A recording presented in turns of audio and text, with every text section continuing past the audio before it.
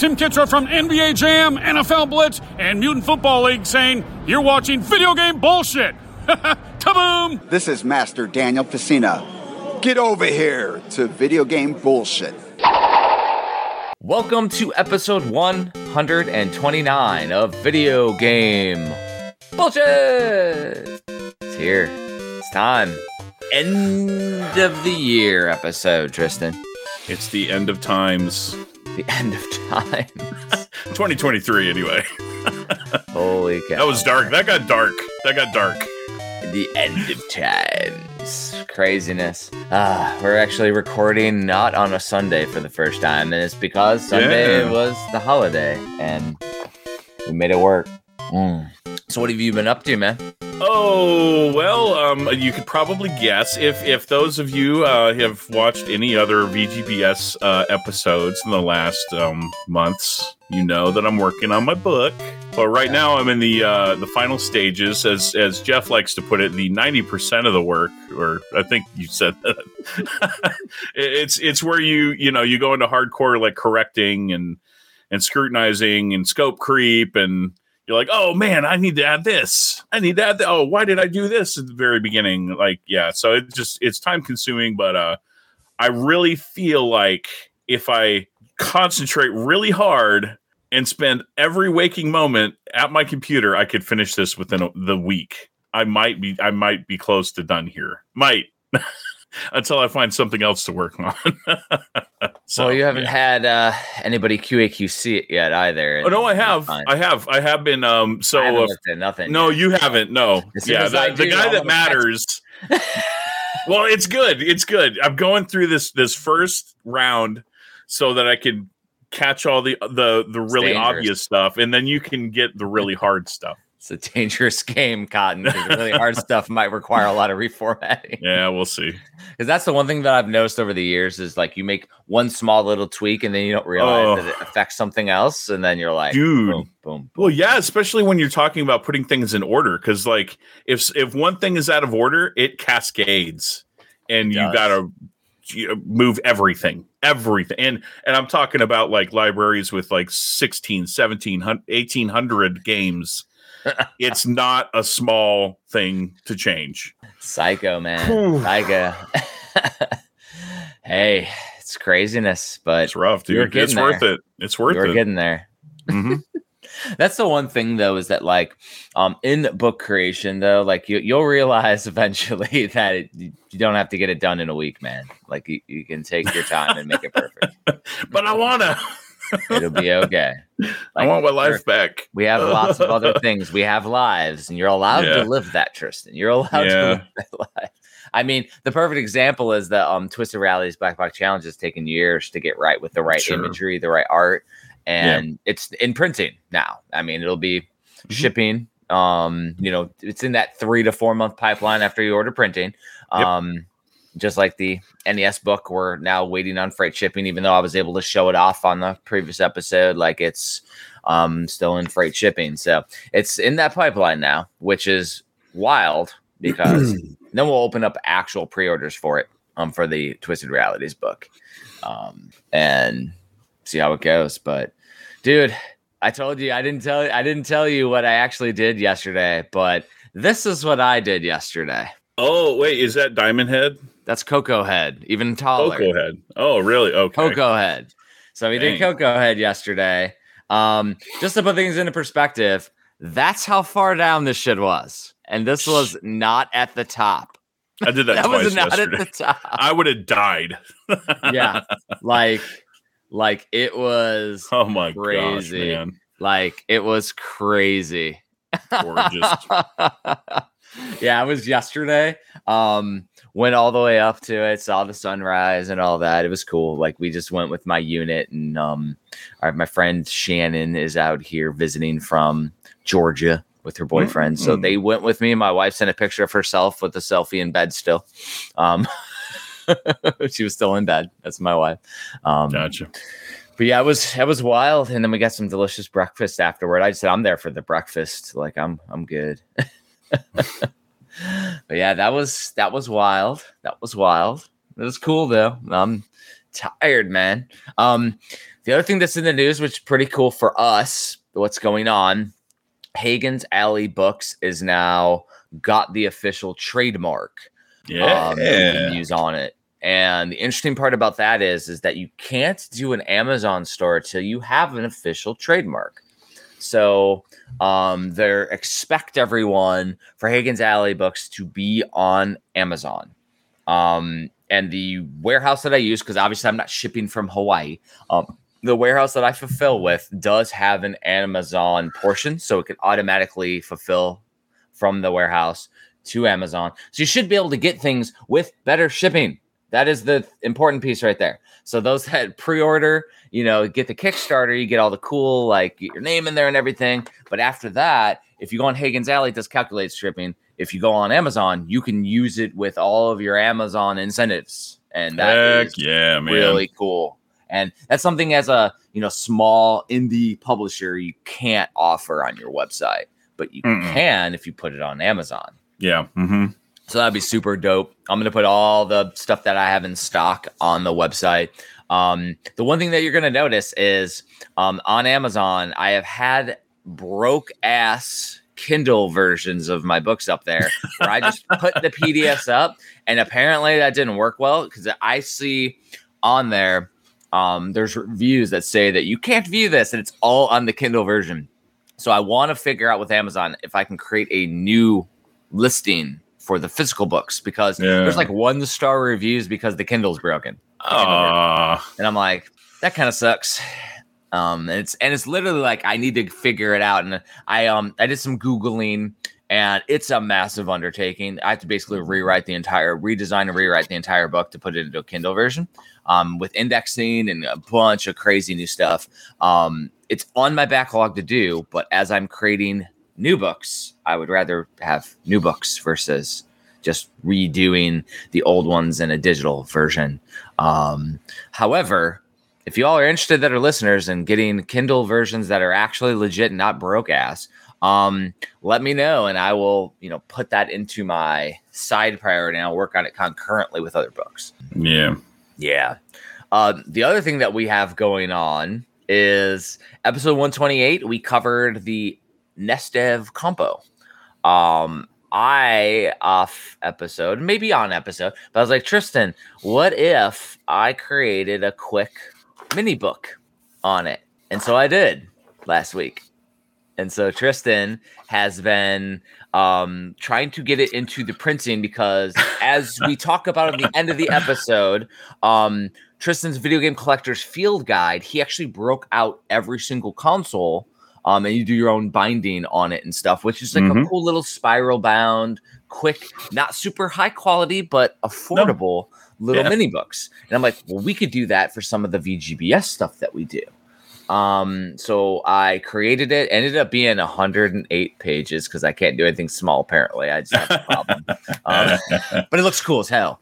And then Tristan had to go through within the last few days what I call Printergate 2023. Oh, so because the idea was we do small form, like I said, these smaller little books, like this RPM PlayStation magazine that I got. I love the smaller form, and we were trying, and Tristan had some stories.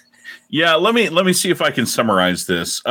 First off, like that size is called A5. And A5 isn't a mass-produced size of paper to be able to buy. If you go on Amazon, there's like a couple of options. And the high quality one, the one that I wanted, it's $25 for 250 pages. So it's 10 cents a page. That's not cheap. Not cheap at all. So I got that, and just as a proof of concept, I wanted to see what it looked like. And, if it's worthwhile, then yeah, sure. We'll go ahead and print it on there. But then I ran into some other issues. Like, obviously we're putting a book together. We want to make this 2-sided, and we also want to make it borderless. That creates a problem because I have an inkjet printer that does borderless, but apparently it doesn't like it. Number one, doesn't like the A5 size doing borderless. And if I do borderless, it doesn't want to do 2-sided automatically. Don't know why. Thanks, Epson. And now we'll thank HP for another issue. And now this layout that I did is dope. It looks cool as hell. Oh, it's amazing. Yeah, it looks great. So this will be the first time anybody will see the layout. So show the good one first, or maybe the big one. Sure. Yeah. So this is ignore these sides here. So this will be like for the now. Inside of the book. This isn't the cover, but this is like the inside. This is an inside page. Yeah, it's just like the intro to the Nestev combo. Exactly. And this is all written reviews for all 24 games. Yeah. We took our episode and did full reviews. That is the cover. Yeah, that is the cover. And so I took the Nestev compo and then I put a lot of the characters around there, which, pulling the character sprites out of the game, ROMs, doing my own screenshots, and then creating the character ROMs, or not character ROMs, the character sprites from the ROMs. So I did all that design work. It was fun. Yeah. Was so cool. there's an example page of that and the sprite taken out of there. Heck yeah. Yep. So as you can see, this is from my LaserJet printer, but it doesn't do borderless. It does do A5, but it doesn't do borderless because it's a LaserJet printer. Only like commercial LaserJet printers do borderless because it would do toner buildup where the edges of the pages are. Just not a good thing. But one thing that we found out is whenever we're doing two-sided for on my HP LaserJet, there's a bug where every other page, which ended up being every even page, looks like this. And so, it might be a little, there we go, but it's like garbled in the middle. It's so crazy. Weird. And that is it's like it prints like every other line upside down. It's so odd. Well, I even tried flattening it because I'm like, well, maybe it's just messing with the text and the PDF. And no, it's actually doing the lines in the printer. It's an HP feature. It's a feature. This doesn't happen with normal size pages, 8.5 by 11 letter pages, but it does happen with A5 size pages for some reason. So I have, submitted a bug report to HP, and hopefully they fix it in some driver update in the future. What we have done, however, to mitigate this and to get around the cost of the pages, I have the same high quality paper. In normal printer paper, 8.5 by 11. But I purchased a guillotine style paper cutter that can cut hundreds of pieces of paper at the same time with precision. So we can overprint and then cut it down to size. Mm-hmm. I already can anticipate the next fun thing will be when you print double-sided, it's printing it over the top so that way it's 1-to-1 and not sideways. It'll print slightly like this, and then it's going to be doing that. No, mine's pretty good about that actually. Yeah. We shall see. I know. And from what I've done in the past, and I've done with my. I like your optimism, printer. Tristan. After Printergate 2023 and dealing with every single problem. I am being very optimistic, but this is speaking from experience. I've actually done two-sided game manuals that lined up pretty well. So, yeah. Fingers crossed. Because the goal is to put these up on the website soon. And that way people can order them and get them. And we're going to try to make them pretty affordable. Try and make them pretty affordable for everybody. So that way you can get them and we will have some cool items. And if people like it, we can do more things like this with our, maybe we do the games that we've reviewed in season 5. And we do a quick book on season 5. This VGBS Presents is not going to be a one-off. This will be a new series. Especially if people like it, it's well worth the time, and it doesn't take a ton of time to design because they're smaller factor. Yeah. And this will be adding on to the other stuff that we're working on. Yeah. So for projects, Higgins Alley book projects, I am still working on the complete Genesis book. I want to say I'm almost done writing the reviews for the T games now. So I'm getting there. As I mentioned earlier, the Twisted Realities Black Box Challenge is fully ordered and paid for. So that is coming in the mail. And then the NES Oddities or not NES Oddities. The NES Oddities is in the complete NES book is in shipping, but over the last week, the Metroidvania Chronicles was completely funded and finished on Kickstarter. Heck yeah. And it was awesome. We had a lot of backers. I think there was like as many backers as a Switch collector. Very nice. Like that was awesome. So that is a reoccurring project that I will be doing because I went down what I call the bullshit rabbit hole, Tristan. And sorry, just writing a note so I don't forget later. Bullshit rabbit hole, Tristan. Mm-hmm. But I've been looking up Metroidvanias, and I went down the Metroidvania category on Steam. And so I don't know if you know this, but if you go on Steam, you go in the store, you can sort by genre, and you can type in Metroidvania, and it goes hundreds. And so I went down the rabbit hole, and everyone that I didn't recognize from my list, I added them all to my Oh man, that's cool. We should randomize that list. Play those. Well, and then I did. So then the other thing is then I put them all to my wish list. And then I went to the wish list and I sorted by price. There's a bunch of free-to-play ones. And there's a bunch of 50-cent games that were on sale from like 99% off and stuff. So I downloaded and bought all the on sale Metroidvania. So I got about 30 or 40 new games that are just there. And they're all going to be various qualities and things that all fit into the various categories of the book. So the thing that I want to do for everyone is not just cover the big stuff. Because, like, for example, in Volume 2, obviously I'm going to have to cover, like, Shantae and the Pirate's Curse. Like, that's a big one that has been requested. But then I'll cover, like, some random small indie game that nobody's tracking that'll be super fun. And whether it's good or bad, it might be in the Avoid. Maybe it'll be in the Modern. Maybe it'll be in the... And I'm going to create a budget section as well for the console. Because, like, the Legacy section was, like, the first volume only. From there on, it'll be Modern, retro, budget, Avoids, and stuff like that. But I'm going to start that after all the backers get me their stories. And I think I've gotten like 2 or 3 already from the backers' stories. And I gave them all a 2-3 week deadline. It's like the quickest deadline I've ever done. I'm like, you got a couple weeks?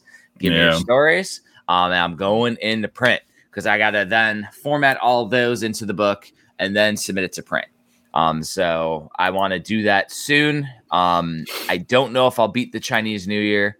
Gosh, I always forget about that. I never do anymore. It's been a long time. I don't know if I'll beat the Chinese New Year or not, but that's okay because it's already done. The book's already done. So all I got to do is forward. And then I'll start as soon as I get that done and submitted, I'll start on Volume 2.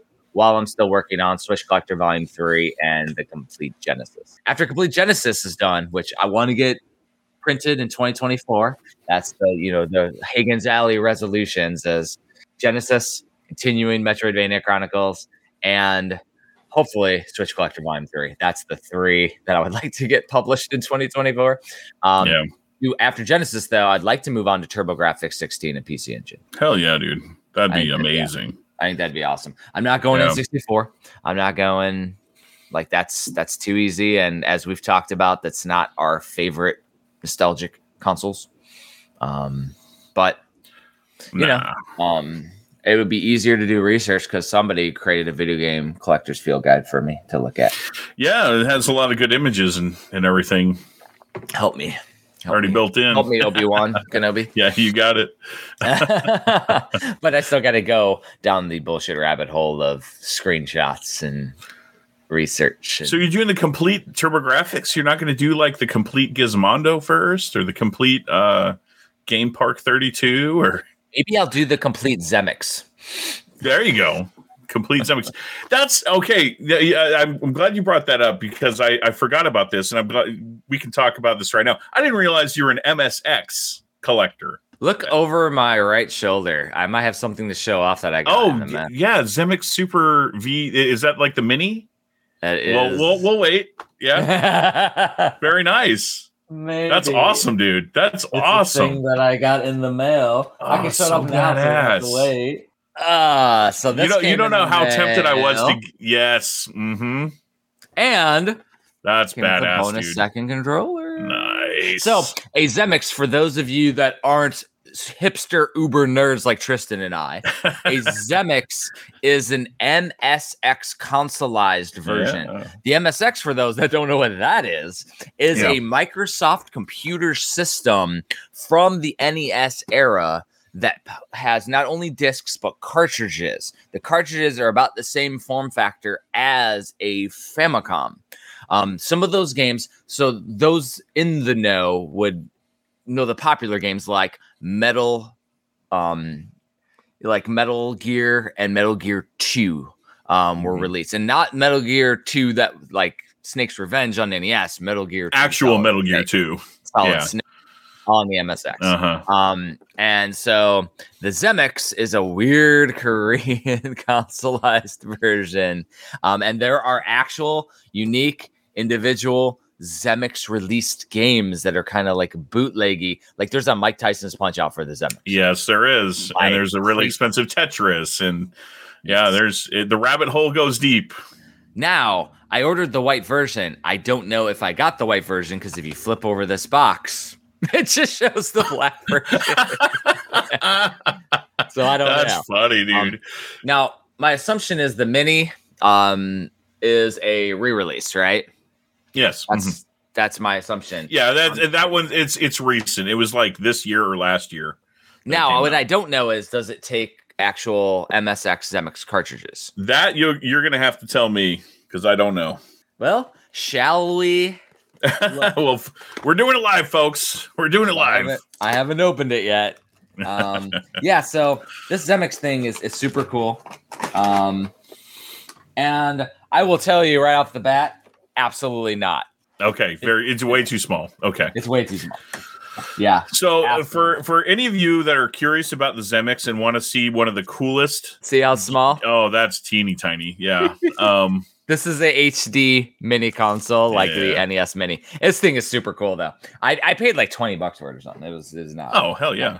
But look up the Zemix Turbo. It's one of the coolest looking game consoles ever made. Nice. Super cool little stuff on here. So this thing is like loaded with games though, and it actually has a manual in here, all in Korean, but it has like your so what games. There's a game called Brother Adventure. I've never heard of it before. Literally Mario Brothers. Yeah, that's Mario Brothers. Yeah, there's a ton of games on here. That's so cool. Legendary Knight, Boggle. There's a game called Super Boy. Super Mario. All the fun bootleggy stuff's on here. Double Dragon. Yeah, we say bootleg, and we don't use that term lightly. It is very much a bootleg console. Like there's a Super Bubble Bobble, Tetris, Tetris, like Superboy 2, Tetris 2, Knuckle Joe. There's a ton of games on here, and it's all in this manual, which is what I like. It's like the manual, and then there's 4 reviewers on here, all in Korean, so I can't read or understand any of it. Super Altered Beasts, Vigilante, Skyfighter, Gunsmoke.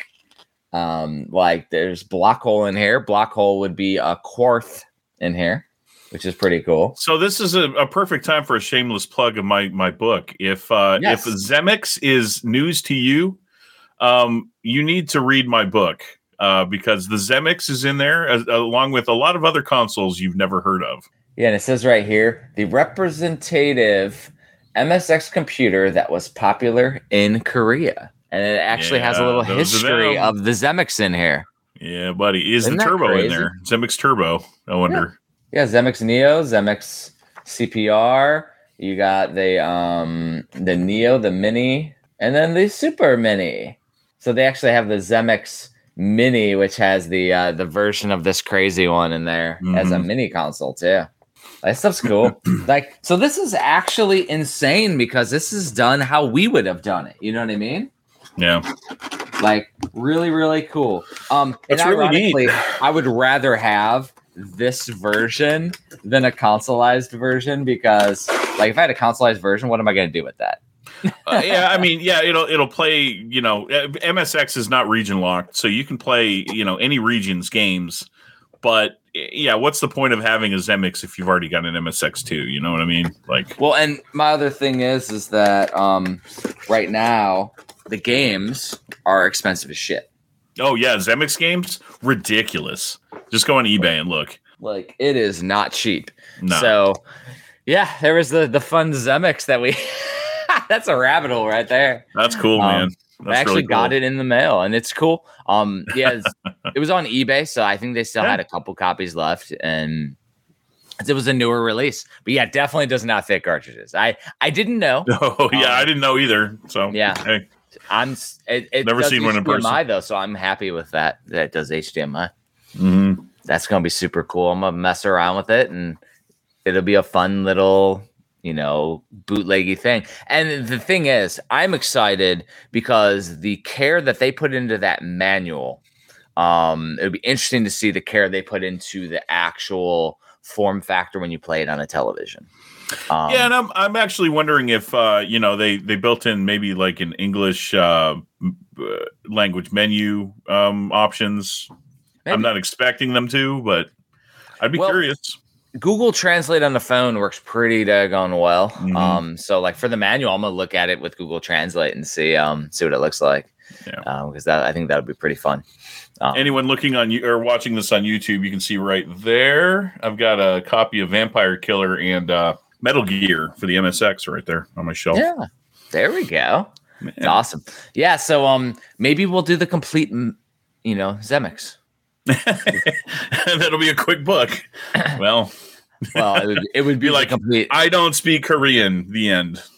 It hasn't stopped me before. I did all the Famicom games ever released. Yeah, true. True. No, but it would probably be the complete MSX, and then I would have a Zemix section in there. Yeah, but the thing with that is that there would have to be enough people that would be interested to buy one to make a print. Over here, I think you'd be hard pressed to get a wide variety of. I just think if you took it to Kickstarter, it would be a tough sell. Yeah. Yeah, I would have to do a multi-book like MSX and Xbox, like Microsoft. Yeah, it would be part of like maybe a Commodore / ZX Spectrum / MSX or something. Yeah, maybe. I would like to do a complete Commodore book eventually, and not complete Commodore book. Maybe a complete-ish Commodore. No, there's over 2,000 games that start with the letter A. So I'm like, no, I'm good. Yeah, you notice how I never even mentioned Commodore in my game collecting field guide, right? There's a reason for that. Yeah. Well, I grew up on it, so I would love to do my favorites all time. Mm-hmm. It's favorites of all time. That's actually, I think Bitmap did a Commodore like visual like highlights one, and that one was pretty fun to read. I would like to do my own with reviews. That'd be pretty badass because I grew up like doing the waggle, freaking track and field, running fast. Like you just go back and forth. Yeah. I grew up on that stuff. This stuff was classic. And the waiting to load while you play board games. Good shit. Good shit. I think I had a friend with an Amiga, and that was my experience with the Commodore-ish. Yep. I never had a Commodore 64. We had a Commodore VIC-20, but I was too young to remember that. So back with the Metroidvania Chronicles, if you missed out on the Kickstarter, there is actually a link on the Kickstarter page that takes you to the backer kit. So we did a backer kit with this one. So you click it goes to the backer kit, and you can actually still pre-order copies after the fact. That we've had people do it since the Kickstarters went down. So the backer kit will continue. I added more books that are on the website too, just in case people go there and don't know that Hagen's Alley has books there. So they're there too. As add-ons and things. And also, if you have your own Kickstarter, you can go and add on any of the books to your pledge. So nice. There's some options in there for the backer kits. Backer kit's a really cool one. I didn't realize all I had to do was like click a button because I've done a backer kit in the past and it just throws the project in there. And I'm like, oh, that makes it a lot easier. And it does all the shipping easily. I was like, that's cool. A lot easier to manage your surveys as well. So yeah, it'll do the surveys in backer kit. So That's the projects for me. I know you do yours as your what's going on. So yeah, I because that's all I've got going on. I'm so bored or boring. I do have something that's going on, but it fits more in the pickups. So I'm waiting. Oh, okay. Yeah. Well, let's go to pickups. Tristan. All right. Pickups. What we got going on? And we have to put gifts because it's been Christmas and we got some cool shit for Christmas. That's right. Do you want to just trade back and forth, or do you want me to just trade everything that I got? And okay. Since we'll trade back and forth. Since we talked about the Zemix, you get to go first. Okay. So I'll start with a couple of games that I gotten in the mail. A few that I've been waiting for from Limited Run.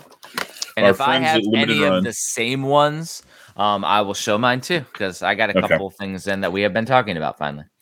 So I got the Castlevania Advanced Collection in, finally. Nice. I got the Telnet Shooting Collection. If I can get that glare off there. There we go. Oh, yeah. I picked up Scarlet Symphony. Nice. Yeah, there we go. Dodonpachi's Side Diojo. No, Diojo, not Side Diojo. Hold on. Is that this game? That's the one. Very nice. So Play Asia? Play Asia. We talked about this. We had talked about this on an episode. Yeah. So I got in this yesterday, actually. Very cool. Very cool. So and then like we talked about this one on an episode also a long time ago, and I didn't get it for the longest time because in the same order was that Dodonpachi game. I finally got RPG Time. Yes, we'll have to do an episode in 2024 on it. The other one that I got in, which was a shooter, was this one. Devil Engine. Oh, man, I'm going to have to look that one up. It's a shoot 'em up. Hell yeah, dude. I got this one. It's a 1993 is what it says on the back. Also Play Asia? Yeah, I got both together. Oh, dude. Okay, I'm going to put in another order then. Yeah. Interesting. You mentioned Limited Run. So, do you know the news of Limited Run? No. Oh, well, yes. If you're talking about them losing licenses. So, yes. So it's an interesting perspective, and it'd be interesting to see what your thoughts are on this, because I have thoughts too. So, essentially, they're losing licenses. So, you have till the end of the year until they lose licenses for certain games. And that's a normal thing. But they said that they are required to destroy all physical copies after the license is expired. Say what? Okay, I missed that part. Physical copies will be destroyed if they don't buy it, if somebody doesn't buy it. That was the closest I've come to doing a spit take at my computer. So, thoughts on that, Tristan? That they're going to literally throw away. My first my initial thought is what? Yeah. How is that written in a contract? That must be. How is that a thing? On the publisher side of things, that's nothing. That's a requirement. What in the world for premium edition games? I'll tell you that much. But my thing is, I would say old school Limited Run. I would say hell no, because I mean, little known fact is that those type of companies in the past would take that and do blind boxes and would go to conventions and sell my conventions and just sell them there. So there's no way. But the random fact is Embracer Group now owns them. So it might be part of it is that they're not going to care because they sold the company. Like Josh sold the company. Josh is the one who posted that, by the way, on social media. Yeah. So Josh Fairhurst. So I would have called bullshit if they didn't get bought up by Embracer Group. But the fact is that Embracer Group's also firing tons and tons of people on all the brands that they've obtained and doing all these things. Like, I wouldn't put it past them to just be like, yeah, you're just going to liquidate everything. It's gone. That's incredible. Well, I mean, to me, that means that, we're recording this on the 29th of December, and you said by the end of the year, right? Well, someone's going to snap up a true liquidation of all those games instead of them getting destroyed. Yeah. I mean, and what I'm tracking is that they're taking discounts every day. So today, whatever's on the website is discounted, then those games will be discounted even more tomorrow and on the 31st. Wow. So you could wait. Or it's all bullshit. It's a giant marketing ploy to sell out their stock at the end of the year. Like the used car lots that are like, we have to pay taxes on everything on our lot. So everything must go. And that could be what they're doing. And also getting their bottom line at the end of 2023. So that way they don't have to, get liquidated by Embracer Group. Yeah. The other thing is, though, you showed off some limited run games. I haven't bought a limited run game since 2022. Well, yeah, neither have I. And I've been waiting on them that long. And what I would do is I would go to a Ben's Game Zone, sing it. Yeah. Ben's Game Zone. I would go to there where they would carry as a third-party distributor. I would go support Ben's Game Zone versus supporting that company because of what they did to their old employees, all this stuff before the whole shenanigans. I remember the social media manager that they fired for having an opinion, like stuff like that. Like they just over the years have done some scummy things that that was the tipping point for me where I'm like, all right, I ain't going to support their stuff. Yeah. And let alone the stuff that, we're it's no secret. We're part of Premium Edition Games. Both of us are graphic designers and work for you're much more involved with Premium Edition games than I am, but we won't bring up all the other scummy things that Limited Run has done in that regard. Oh yeah, they just aren't team players with anybody else, and they try to crush all the other companies doing shady stuff, like even posts and it's just weird stuff. But we never did that. We don't care.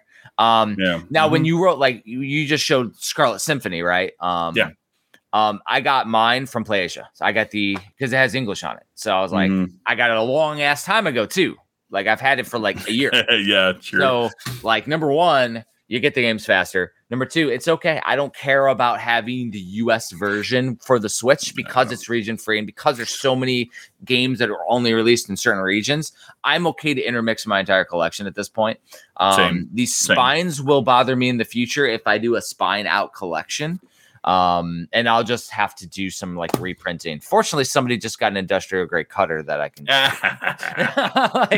but I've done that in the past where I've done my own custom ones.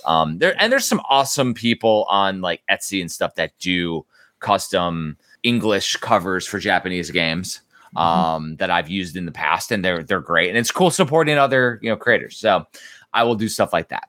I'll be honest. Had I known this was on PlayAsia, I would have bought it on PlayAsia. I just didn't know.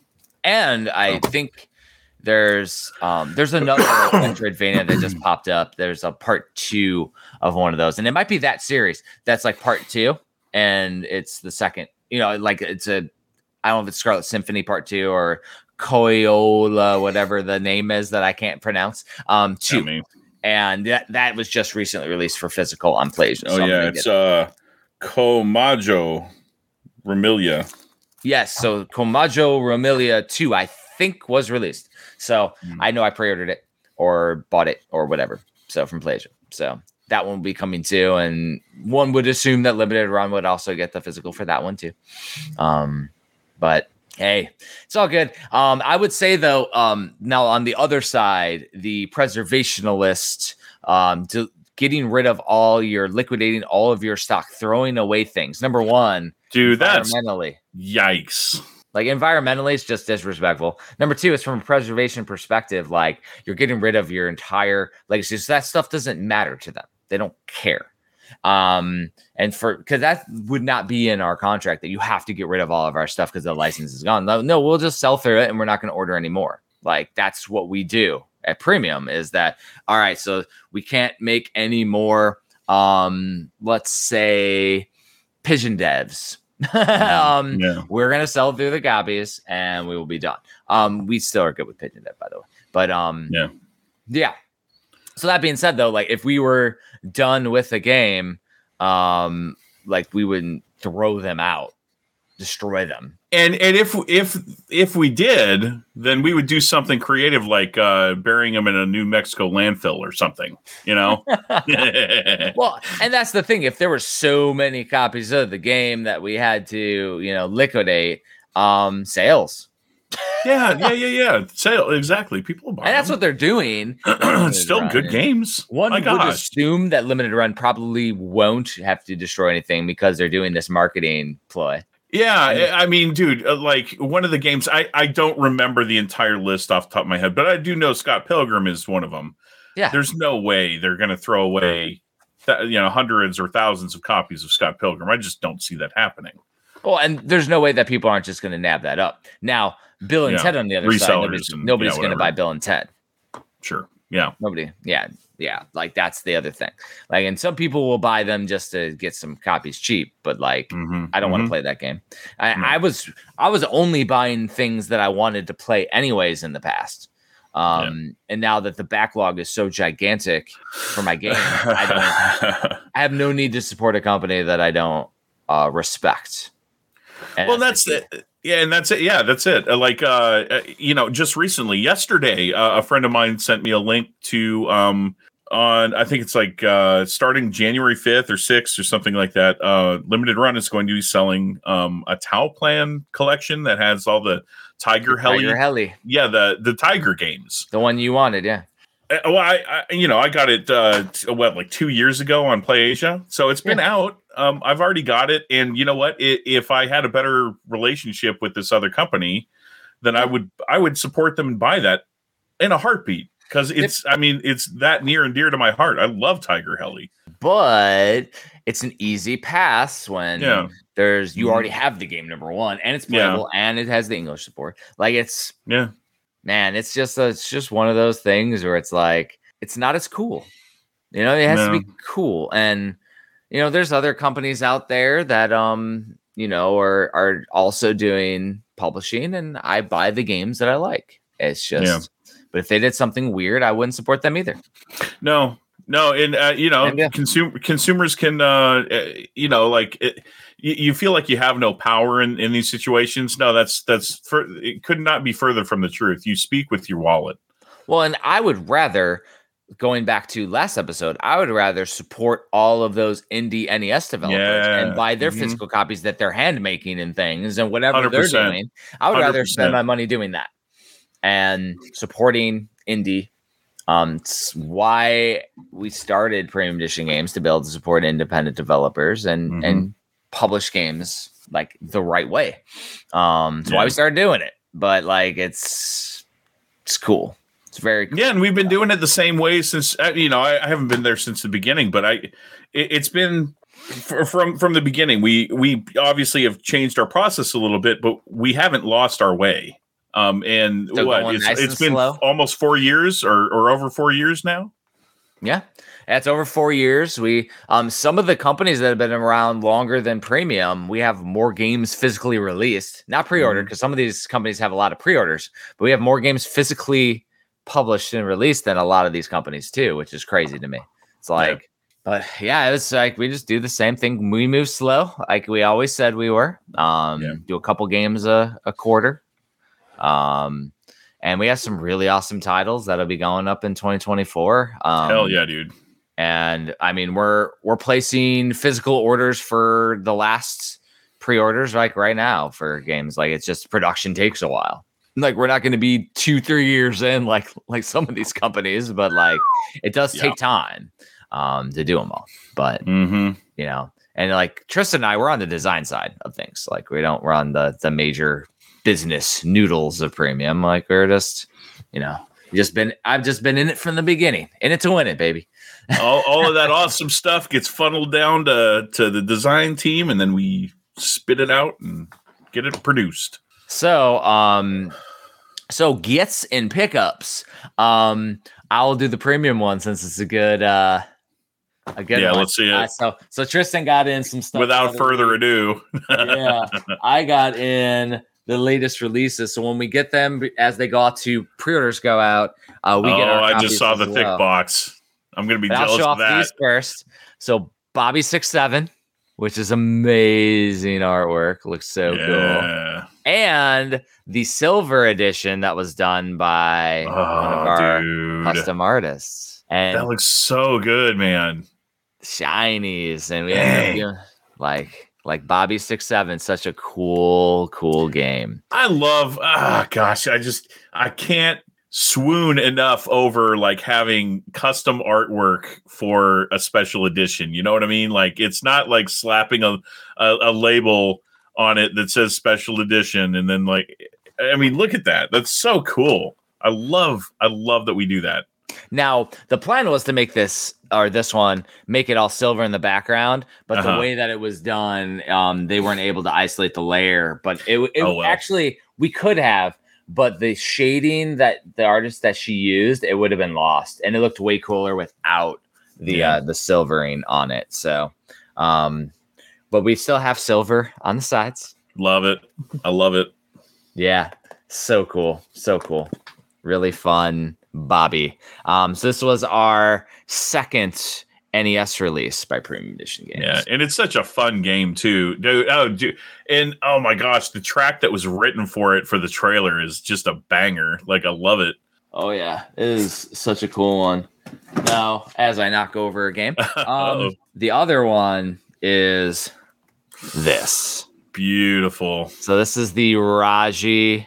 Oh my gosh, collector's so edition. Good. So we didn't call this the deluxe because it's not gigantic and doesn't have a full the Neo Geo box and the strategy guide. Yeah. This has a art book in it. So I haven't opened this yet, but this comes with not only the Raji Retro Edition, everything that's in the Retro Edition, but it has a hardcover mini art book with it, which is freaking beautiful. That's awesome. And of course, I'll have to open it and show it off because I like to open things. And of course, this thing is sealed because our games come sealed. And one other thing I want to feel is I asked for a difference in soft touch, and it does have a soft touch to the silver. Look at how nice that is. Man, that's cool. And then on top of it, we have, on top of the actual Raji book, there are these. All the other puppets that are included in here. So these are all puppets from the game Raji that are the different bosses that you fight. And these are all from ancient Indian folklore. The puppets were used to tell stories in the culture. And it's very culturally appropriate for it. And it fits perfectly inside of our box here. And of course, the amazing Raji Retro Edition and the amazing book as well. And so, super cool. The book is right here. Beautiful. And it's like a small form factor, but as I do, I still... Did I see red foiling on the front? Maybe. Very nice. Let me take off the seal on this. So this book and the slipcase is why people had to wait for this version. Because again, I went soft touch. So this is like, when you feel this is fuzzy. And then it moves into the art. There you go. And then this is actually like glossy. Oh, that's awesome. And that's how I want my books done, by the way. The soft touch with the glossiness. Oh, dude, it's so cool. And then, of course, there's a bookmark ribbon in here, too. Printing on the inside and everything. So we still did the same high quality printing. Mm-hmm. But, like, yeah, this book here is, like, it shows everything within the folklore, too. And there's actually, like, descriptions. And this is what I had... This is why we went back and forth a lot, is it actually talks about what it means.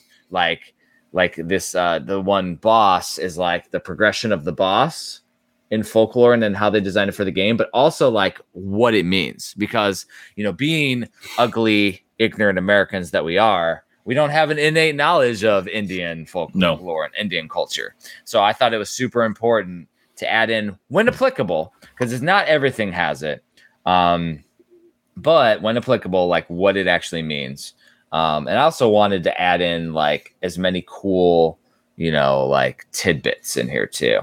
Because they even show like the character development of Raji and her face in general, like all the different face pieces. And as she progressed into the more lifelike cartoon style, artistic style that they ended up going with her final. And they went from like super cartoony to more realistic to yeah.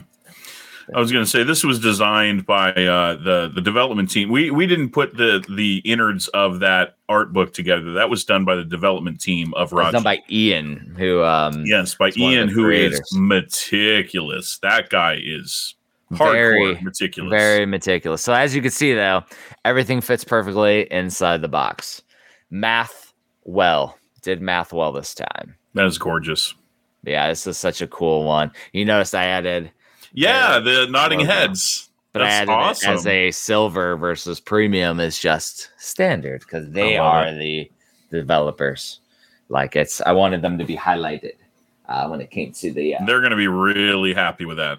Like that right there, cool as hell. And I'm always like proud papa when we have one of these releases go out. Like. Well, yeah, and we want to do right by the developers. Obviously, we're the publisher working with these developers, and this development team in particular. We're so proud of this game. They put so much effort, blood, sweat, and tears into this game that not that we don't put forth our best foot for every release, but we really, really wanted to do a good job for these guys, and I think they'll be proud of this and proud to show it to all of their friends and family. Yep. And that's the thing, though, is that like we might not be the fastest guns in the West, but we will create the coolest physical releases on the planet. Damn straight. Without a doubt. And so like as we continue to release games, I mean, it's gonna be wild. It's gonna be wild. So what do you got, Tristan? What else? All right. I will wrap up the smaller gets, and then I have a longer story, which I'll wait until after your next round of stuff. Okay. But at Band's Game Zone, I found Crystal Crisis, which is a Nicholas release.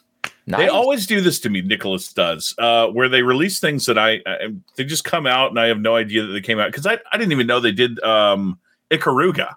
Didn't know that. And the collector's edition of Crystal Crisis, which I have, comes with an infinity cube. There's a collector's edition? Mm-hmm. Son of a bitch. Yeah, but I got it at Best Buy when it was released originally. Come on. And my daughter has the infinity cube. It's one of those cubes where it's a cube and you just can infinitely, it's a fidget thing. And she loves it. And it came with Crystal Crisis. Yeah, I got it back in the day. But I'm going to have to look for that now that I know it exists. It's a cardboard box that the game goes in the back of, and then the infinity cube goes in the front. That's cool as hell. But I'm a huge Isaac fan. This guy right here. Oh yeah.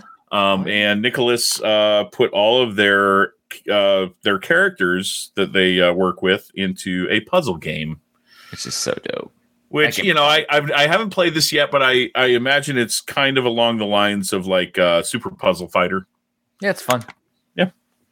And then as part of the Secret Santa that we did,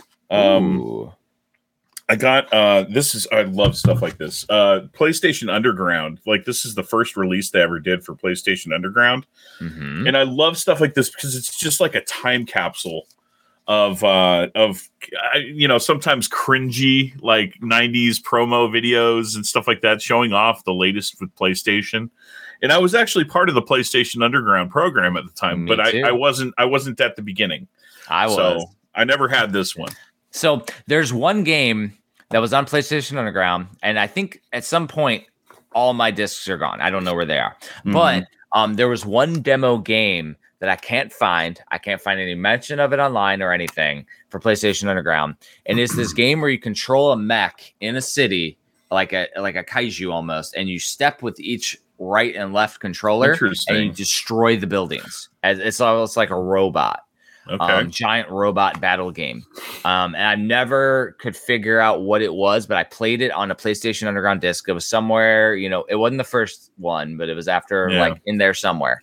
Where I'll have to search on the discs that I do have. I'm hoping maybe I have it and we can solve that mystery. Yeah, because it was a fun game, and I would love to find out if it got an actual Japanese release that way I can just like put on emulation on a Steam Deck or something. That'd be dope. And then the last of the games that I got, well, not the last, the second to last of the games that I got was Soul Feast that I got from somebody named, it rhymes with Schmef Schmittenhagen. Cool. Yeah. Thank you so much, man. This is awesome. I found that game at the Aloha Stadium swap meet, and there was a gamer guy there, and he had to shoot him up. And I'm like, all right, I need to buy Soul Feast switches. Different than Soul Deist that was on the Genesis. Soul Feast on the Mega Drive. Yeah, I've got Soul Deist. I haven't owned Soul Feast, so I'm very excited to have this and play this in my exactly the same. They changed the D to an F, but whatever. But it is the Mega CD version. And I will play it on my Pioneer Laser Active. Nice. So you went and did a bunch instead of back and forth, Tristan. So I got a bunch then. Yeah, you do. Go ahead, man. So yeah, I just like I said, my next one, which I'm holding back, is a very long story. So I'm gonna let you, as many as you want right now. So the couple that I have here, I just dropped something.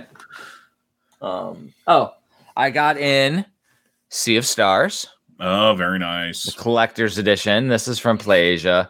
Also came with a pretty cool card with it, which looks amazing. Collector's edition. Mm-hmm. Nice little box. Yeah, a friend of mine actually brought that into Ben's Game Zone on Wednesday. Yeah. And we opened it up, and I looked at the soundtrack and all the goodies in there. It's really nice. Finally got this in, which I ordered a while ago. A Sega Saturn White. Ooh, nice. With controller. The dual sticks. Yes, has the dual sticks on it. So this to me is going to be perfect to retro bit to play on the Analog Pocket on docked mode. Very nice. That way it offers that. Also, like if I'm testing stuff on my PC, kind of like when we were playing it, this will be a good one to test.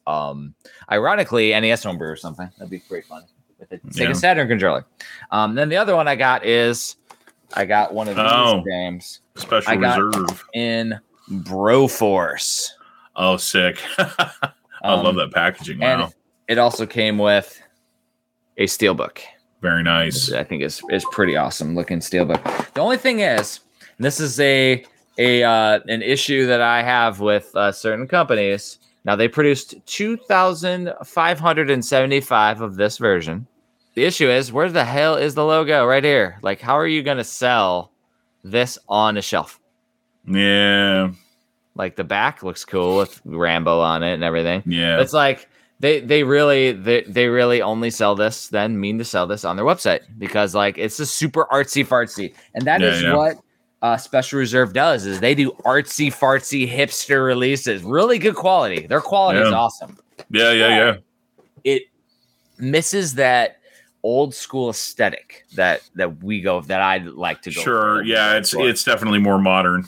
Like it's not even modern. It's like just hipster artist, man. And I completely hats off to them. Like it's awesome. I support them. I love it.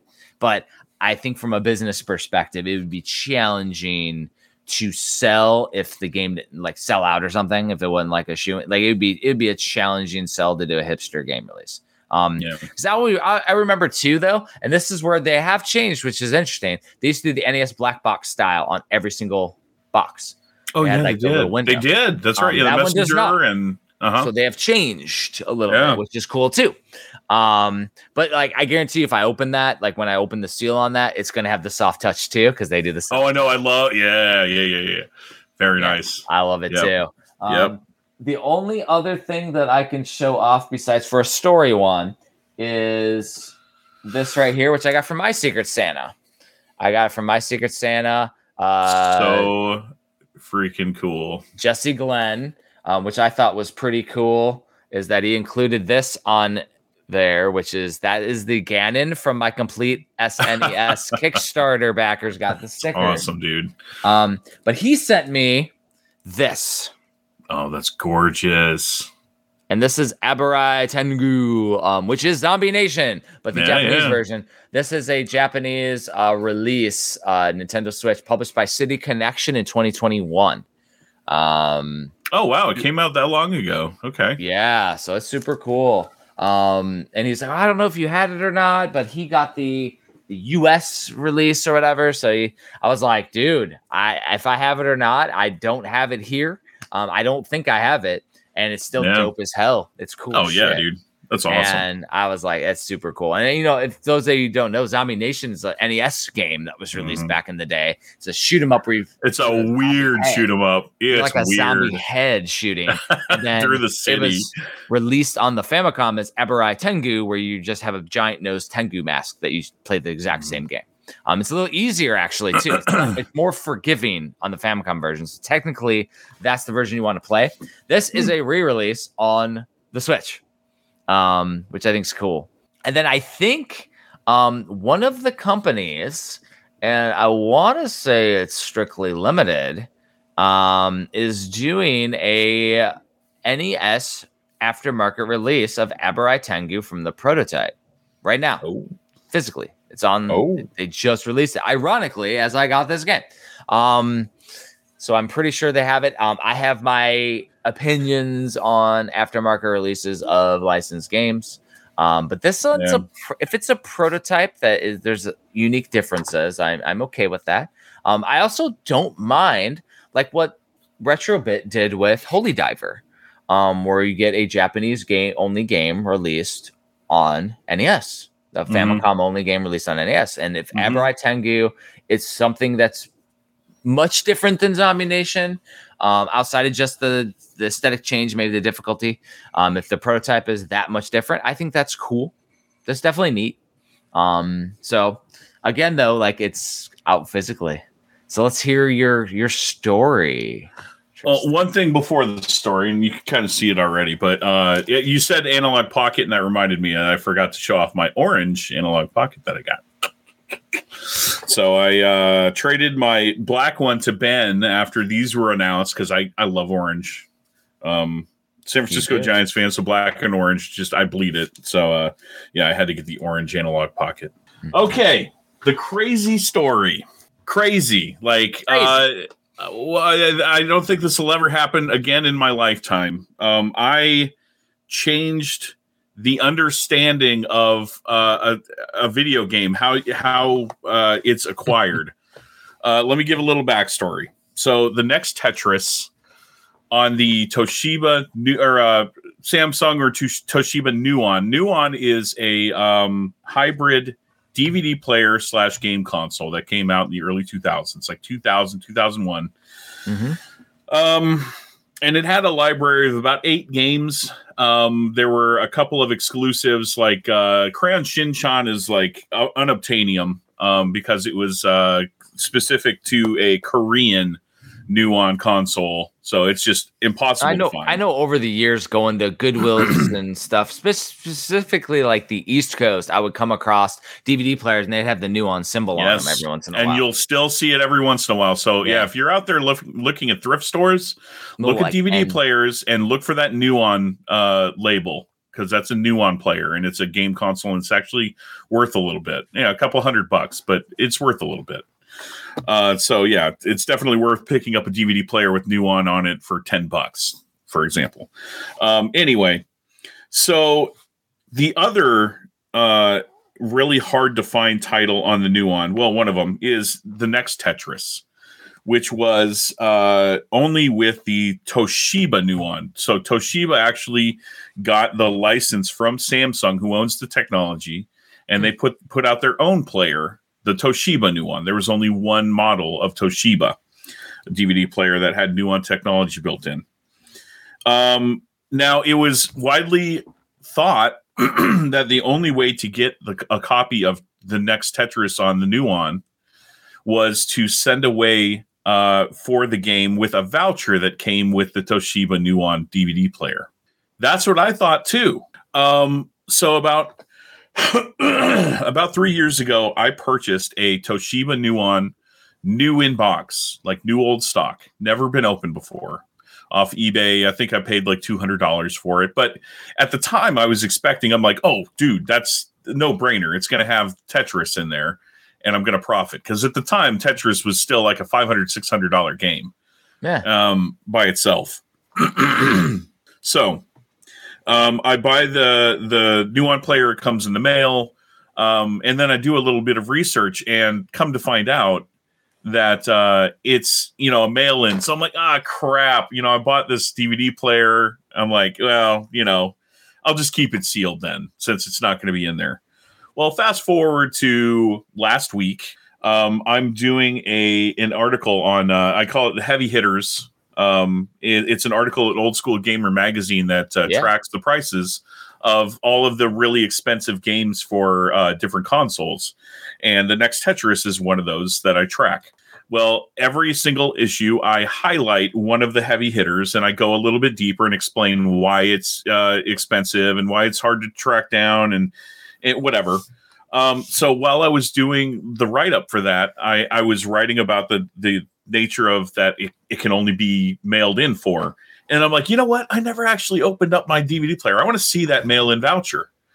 So I get my Toshiba Nuon box like out of storage, and I put it on my workbench, and I open it up. Like, I cut the tape and everything, and then I open the box, and what's staring at me but a copy of Toshiba Tetris Nuon for Nuon. It is. Which apparently is in some players.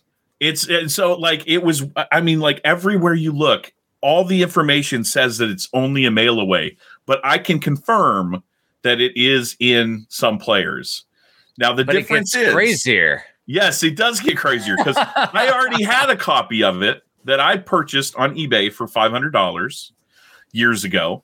So I wanted to do a comparison between the two, and you can't tell by the video, and obviously you can't tell on Spotify or Apple if you're listening, but the printing style between these two print runs is different. The way it's printed on the disc is different. And I'm like, what is going on here? So I'm like flipping it over. I'm like, okay, it's not a DVD-R that someone slipped in there. Like, that didn't happen. It's actually a pressed disc. It's an official disc. But one of them, the one that I pulled out of the box, says version 2.1, whereas the one I bought on eBay is 2.0. There's no information, not even on nuondome.com, which is the repository for everything Nuon. There's nothing written about a 2.1 version. So I went on Discord. I found the official, like, where everyone talks about Nuon to this day. People are actively talking about Nuon, and I posted my story on there. And, everyone was surprised. No one had heard about this. Like, it was news to everyone. So I took the disc, I put it in my DVD player and ripped an ISO and uploaded it to archive.org. And then they took that file and did a bit by bit comparison, to the 2.0. And they are different. However, we don't really know why or what is different about them. They probably had a small, barely noticeable bug or a balancing thing that they did, which is why they went from a 2.0 to a 2.1. I mean, Nintendo does it all the time with their games, where they make small iterative updates and then they don't publish them. And so, like that, like I was mentioning in a previous episode, like my Zelda Breath of the Wild with the thing is release H, and it goes A, B, C, D, E, F, G, H. And so there are all of those versions that were released before it. Not necessarily all have a physical, but there were releases all before it. So there's probably some tiny little thing. They might have put a TM to an R on the title screen. Yeah, it might. Yeah, exactly. It could be something as small as that. Because after a certain amount of time, you're allowed to use the trademarking of the TM, and you can use the R after a certain amount of time with the patent office. So, I mean, it could be something simple as that, because that's a lot of the NES variants back in the day. You'll see printings where it goes from TM to R and things for certain games as the trademarks have come through, and then they print that onto the box. Maybe it's something as simple as that. Maybe not. Like, you could even look on your disc and you might have missed it, and it might be like a TM to an R. Yeah, and at some point I plan on actually hooking up my Nuon and popping both of these discs into check to see if there's something glaringly obviously different. But for now it's a mystery still. But I changed the understanding of how this game is acquired. It's cool from a historian perspective. It's crazy. Honestly, you need to do a little mini book on it. VGBS presents, and we'll. Yeah, why not? Like, you need to, man. I think it'd be cool as hell. But I mentioned that I got it for $500 a couple years ago. It's $1,000 game now. I had $1,000 game that I didn't know that I had. So that was a pretty cool. No, you do not, Tristan. You have a one of a kind game. Oh, well, yeah, Like, whatever. $1,000 is version 2.0. You have 2.1, and you're the only one who has it. Yeah, that's true. Well, only known. Exactly. You're the only one who has it. Nobody's come out of the woodwork. So yeah. When there's only one, you set the price. So you have a invaluable game. It's so weird, and it's just crazy that like I never thought that would happen to me. But just being a console collector and writing about these books and stuff like that, and being a part of Old School Gamer magazine, all the stars aligned, and here I am, like with a game that no one knew about. So it's freaking cool, man. Pretty crazy. That's wild. So the only other thing that I got one other thing, and then I got my coolest thing that the wife got me for Christmas. Yeah. Which is just hipster. But the other thing that I got finally in the mail that I pre-ordered a long ass time ago is I got this in. I don't know if you've heard of the Shadowcast 2 Pro. No. Let me guess what it is. Is it like a mini PC that you can like no? Okay. Well, what is it? Nope. It allows you to play, record, and stream games with no lag. Oh, sick. I could stream onto whatever console if I want to record my own footage. For dude. And not only that, but I also ordered from them a covert dock, which this is a dock that's tiny. So combined covert dock. And then they also offered a Bluetooth lossless audio. Oh, very cool. So that was all on. I don't think it was a Kickstarter. I think it was like one of the other crowdfunding websites, but Indiegogo maybe or something. But I finally got it in the mail, and I'm like, ooh, now I got a toy to tinker around with. I don't have time to stream. I figured it'd be cool. I do streaming once I'm like out of the military, but that's now extended. So I'm not gonna have time to stream or anything. But I feel like it'd be kind of cool to do some. Do some footage too for certain stuff because it'll be for sure, man. Guys. So the coolest thing my wife got me for Christmas, it's over here. It's heavy. Not really. This. Oh hell yeah, dude! Man, bit mechanical NES keyboard. Oh man, I'm hoping that's clicky. And it is clicky, and it's a giant big red buttons it comes with. That's so sick.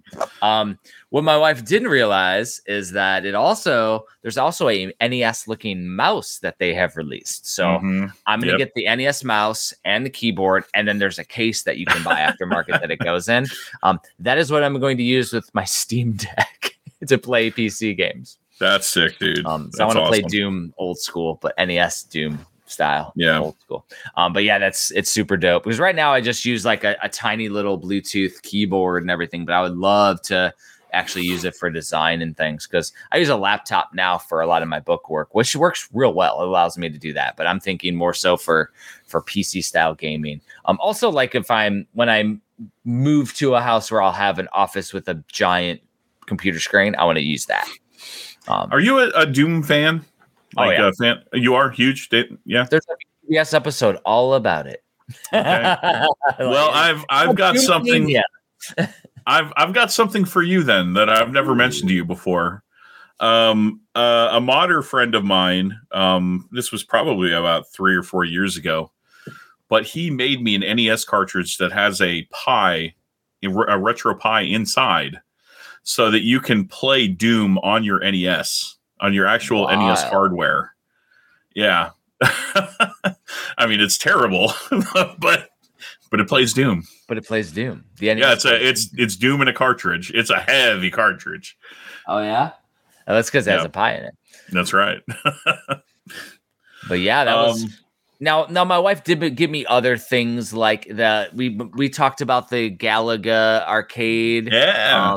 I got my arcade from my wife, and she got me something else which I thought was wild, and it's too big for me to bring upstairs when we record. But it is a giant, same size as the Lego Atari, but it is Lego Metal Slug, and it's the Neo Geo arcade cabinet that I can build with Legos. I need to see a picture of this after it's built. It is crazy, dude, and that's looks amazing. Huge. It has the same thing like with the Atari. So apparently, just like with the NES, when you build the Atari one, there's like little characters and figures from some of the games. It does that too. So I'm like, I don't know where this came from. My wife found it though. Like that one's probably the coolest thing that I got. But 8-bit one, the retro mechanical keyboard is something that I've wanted for a while. I just never bought it. So I saved my favorite present for last, and it's actually appropriate because it was the last present that I opened too. I went to my in-laws for Christmas, and we did Christmas early. Long story short, it was like we avoided weather or like bad weather on Christmas Day. So we did it a little bit early, but we opened presents, and after everything was said and done, she hands me this piece of paper with a picture on it.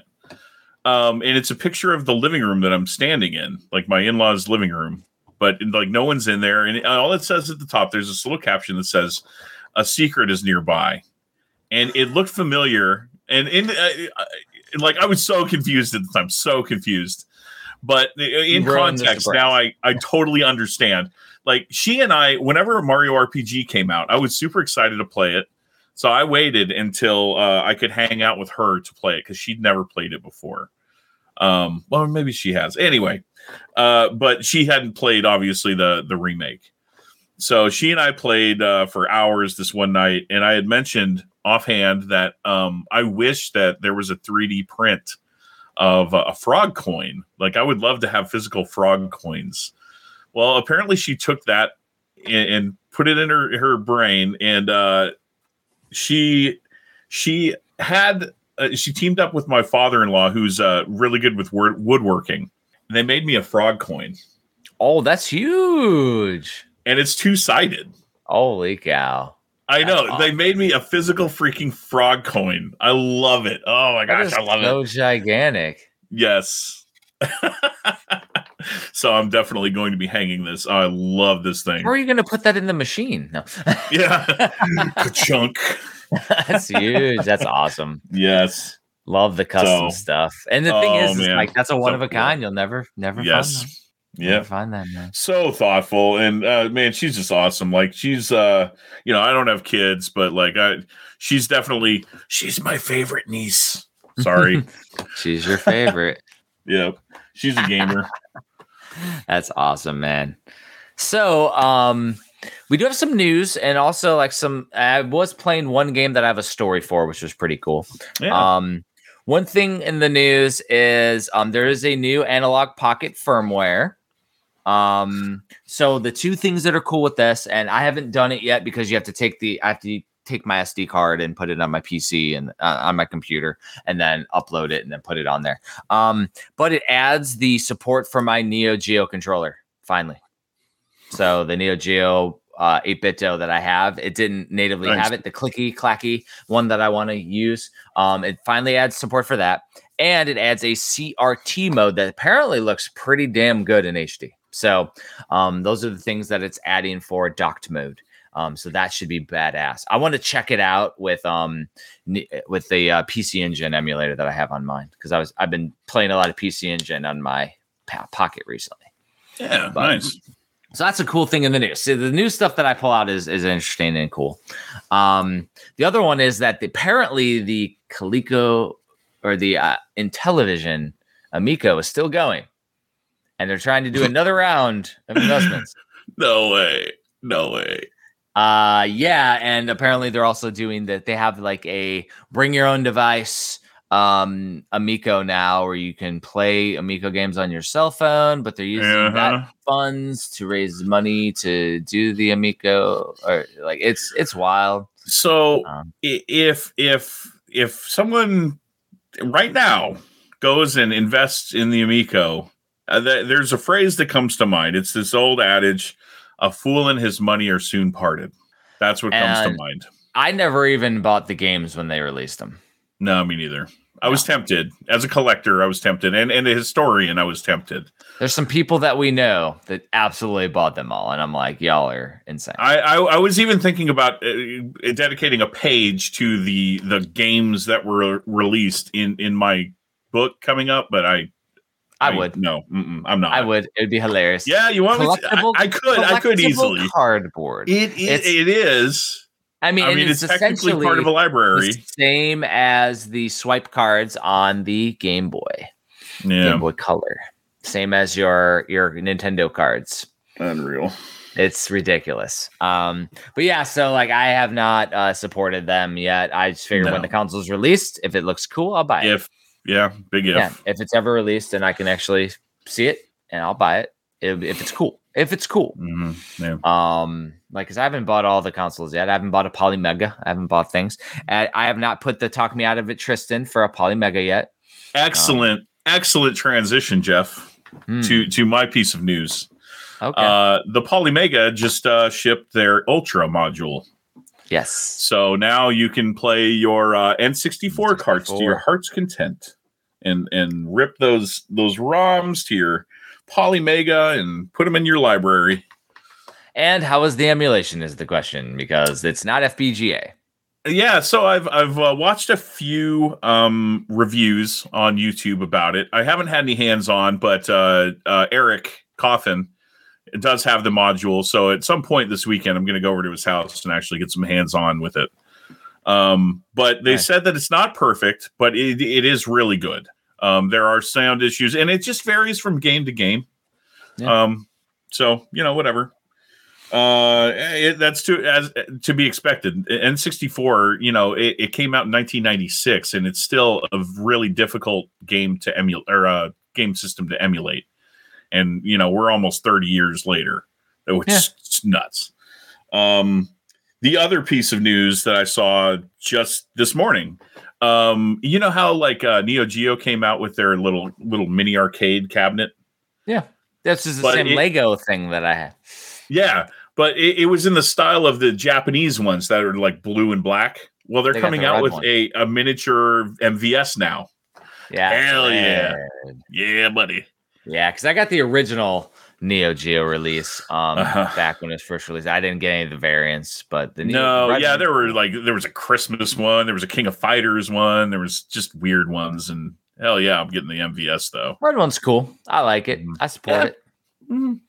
Be cool if they made it all square and blocky like the MVS, though. Oh, I agree. I wholly agree, but it'll probably be the same mold. Yeah, they're not going to do a new mold. So the weird game that I was playing is an interesting one from a historian perspective, because I never heard of it before. It was based off of a YouTube channel that I found. And so the game is called Pole no Daiboken, and it is a WiiWare exclusive game, only in Japan. And this game was published by Sega.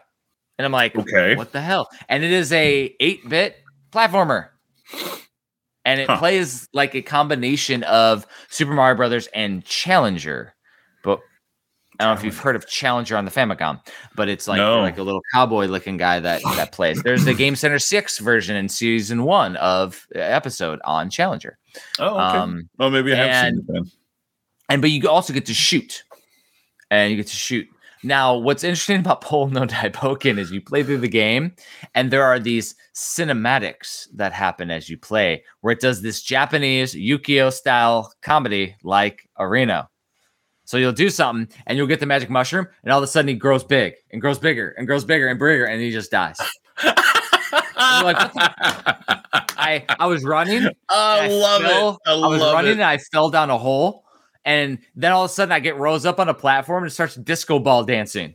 And this is I love that humor, man. NES platformer. That's funny. It was ridiculous. There was one time I died, and then I went back and it did a stick man. It turned me into a stick man. And then it's like, and now I'm a stick man. And then I went and I hit, and I got the next mushroom, and it turned me into a character like from Shatterhand. It looked like Shatterhand. So like, because it's like an 8-bit looking Nintendo guy. And it turned into like late release Nintendo.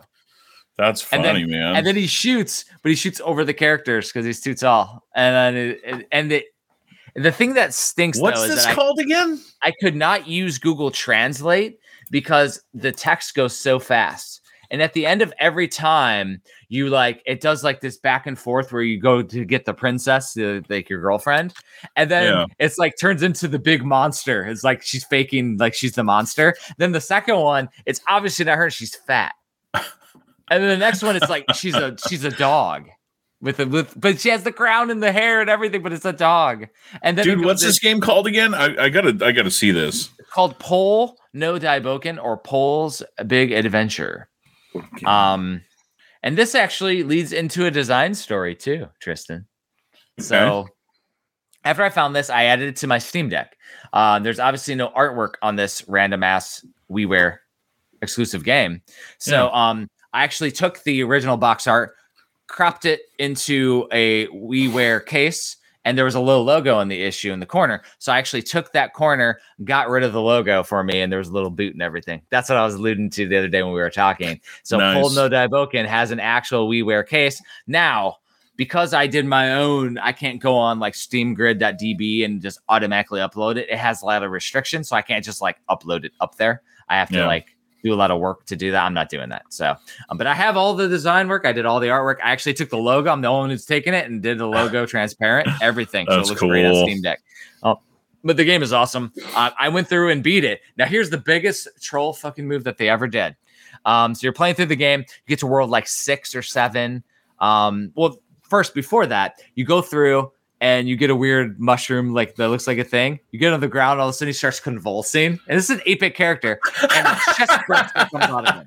Like a chest burster from Aliens comes out of him. And I'm like, what the hell? And so I go back and I'm reeling from that. And I go through and, there's a bunch of pipes. So I go down. And earlier you went down a pipe. He comes out and he's like black. Like there's poop on him. And that was the thing. So I go down the middle pipe. And guess what it did, Tristan? It sent me back to World 1-2. Oh my gosh, that's freaking hilarious. and there was no way to get back. I had to play through the entire game again. Oh my gosh. I love that so much. And so I continued to play it because, I mean, the game, you play through it in like 30, 40 minutes. It was very short. So I got all the way through, got all the way back. The end boss is an amalgamation of all the bosses you fight. One of them is a tiny corgi that you fight. Oh my and you just shoot him a bunch of times and he dies. Like, it's ridiculous. There's one that's an octopus. That's really funny. Now the funny thing is, and I haven't done this yet, after you beat the game, it goes to new game like 1 alpha, or like just like in Super Mario Brothers. Apparently that little corgi boss turns into a bullet hell fucking boss that like in the second version, it's like the hardest boss in the game. It's ridiculous. But yeah, it's a hard mode the second time through. Yeah, the game is awesome. Like it is a hidden fucking gem. That will go into my hidden gems book. Like, and dude, I've never heard more games like that. I would love to hear or like look up that studio. Apparently, yeah, it's Sega and then mobile and game studio flat out. I would love to see if these guys have done something else because oh my gosh. That is so awesome. Funny. Oh, that's amazing. Like, it reminds me a lot of like playing and watching Game Center CX with all the jokes. Yeah. Now the thing is that not knowing Japanese, I don't know what it says, but not only does something happen, but there's a giant pop-up of Japanese text that shows up in high def. There was one spot where I'm in the jungle or whatever, and all of a sudden it turns into a real picture as you're just running. It's like, why is there a real picture? Like, just random shit. Oh my god! And it was like after I beat a level, it went and did a bunch of like Japanese postcards. Like it showed like some of the bosses I beat and shit, and it was funnier. So as you go through, there'll be these swinging ball and chains like that kill you. And there's one spot you get an invincibility star and you run into it. And then it does this postcard which shows every time you were killed in the game by the ball and chain as like a memorial. So it's like you killed him. And then as soon as it goes back to the real world, you die with the invincibility star. It reminds me of this. There's this YouTube video that I came across this one time, and it's this game. It's this like flash game that's like a troll Mario game, kind of like that. That's what it reminds me of. But I never knew that like a real game existed like this. But it would be stuff like that where like, you know, you go over and then a platform falls down, you dodge that platform, and then another one comes down and like smashes you. It's just, you know, like comedic timing. And then like a mushroom comes out, and then like you get the mushroom and you grow big, but you're so heavy that you like fall through the stage and die. You know, like it's just like stuff that's unexpected. One of my favorite WiiWare games. That's hilarious. Like I need to play that. It is so good. And like so I would put me down a rabbit hole last weekend of That's during amazing. Christmas time, of finding WiiWare, the best unknown hidden WiiWare games. So I found about 3 more that I got to test out that were released, because most of the WiiWare games are shovelware garbage, like babies and weird stuff, like motion control stuff. This one was like straight up retro. I'm like, what the hell? And that just goes to show you, like, all this WiiWare stuff that only existed digitally. Yep. God, it needs preserved, man. Yeah, so I definitely got to highlight that game in a Hidden Gaming Gems follow-up. That's incredible, dude. Like that's my brand of humor. Like absurdist humor, stuff that's unexpected. Just like I can't get enough of it. I can't. And so I would say that goes into one of my favorite games I played in 2023. Just outside of the box. Like randomly came across it on a video. I'm like, what the hell is this? And instead of finishing the video, I played it, and then I finished the video. And actually, my experience was better than the video. It was so good. Yeah. So, fortunately, the Steam Deck has a really good it does Dolphin perfectly. And that's so cool. The WiiWare one, just put it right in there, fires right up, and it was great. Like, I love the Steam Deck. I forgot, and I just saw it out of the peripheral, but like, I'm sorry to go back to our pickups, but I have to mention him. Ooh. I got this cool ass tiki mug from somebody in Hawaii. I don't know who that was. But, and that came is from a badass, place, dude. That came from a place called Tiki's. Yeah. And you go there and they fill it up with drinks. So we got a giant 2-person volcano drink. It was huge. And they gave us some extra mugs because we were the only ones to buy the volcano mug, like, because it's like a couple extra bucks or something. They're like, here's some more. I'm like, oh, I got mugs for people for Christmas. Hell yeah, dude. That one's like the classic smiley Hawaiian dude. It's like, it's pretty cool. Yeah, one of my buddy John, I sent him one that has a big red butt on the back. There's a red butt. Yeah, it's over my desk right now, but it's sitting normally above my desk right next to my I think the Transformer's name is Gigawatt. It's nice. The Transformer that's the DeLorean. Yeah. Oh yeah, that's cool. That's cool. So yeah. But yeah, man, it was fun. Little Tiki Man. Yeah, thank you for that. And, hopefully at some point you get the care package I sent you. USPS, Postal Service. I sent that thing on the freaking 7th of December. And here it is the 29th, and it's still not there. Don't have it yet. But once I do, I'll reveal it on the podcast. Maybe I can't wait for you to. I forgot some of the stuff that I put in there, but I'm excited for you to see some of the stuff I did put in there. I mean, and then the other thing I sent you was a lot of Hawaiian treats. Yes. Mm-hmm. Oh, I didn't forget about those either. They're just gone. Yes. Kona coffee. Kona coffee and the macadamia nuts. And I haven't tried that. I can't remember what kind of candy that was, but I haven't tried that yet. Was it the Mario stuff? I found a random Mario. No, not the Mario stuff. It was this like, I don't remember, but yeah. It was just a little bag of candy. There's such a really cool Asian culture out here. I found some other cool stuff too that I just go out to the Don Quixote and find, like, they have a lot of like Hawaiian stuff, and then they got a lot of like unique things that I've never seen. You probably just see them in Japan and Tokyo and stuff. Yeah. And then like on every corner there's freaking ABC stores with like all this Hawaiian stuff too. And well, that's only more touristy. Waikiki. Yeah, Waikiki. Yeah, we don't have that out here. Yeah, today we're actually going to go to a bookstore, tikimaster.com, which is a website that you can go to, but it's a giant tiki warehouse. We're going to that. And there's some other stuff that we're doing because our friends are here for today's their last day. So recording here in the morning, then we're going to go out and do some lunch stuff here in a little bit. Awesome. It'll be fun. So might be time to transition to our topic. Yeah, probably. Yeah, so we can get you out of here on time. Now I'm surprised I don't get text yet. Where are you at? Heck yeah. So, best games of 2023. This will be an interesting one because we're going to go over it in a bullshit lens. So, us being the busy creators that we are, we're actually going to go on Metacritic, do the best games of the year, and then whether we played them or not, and whether they sound interesting or not, to add to our infinite backlog list. And bonus points if we would both add it to a video game bullshit homework in the future too.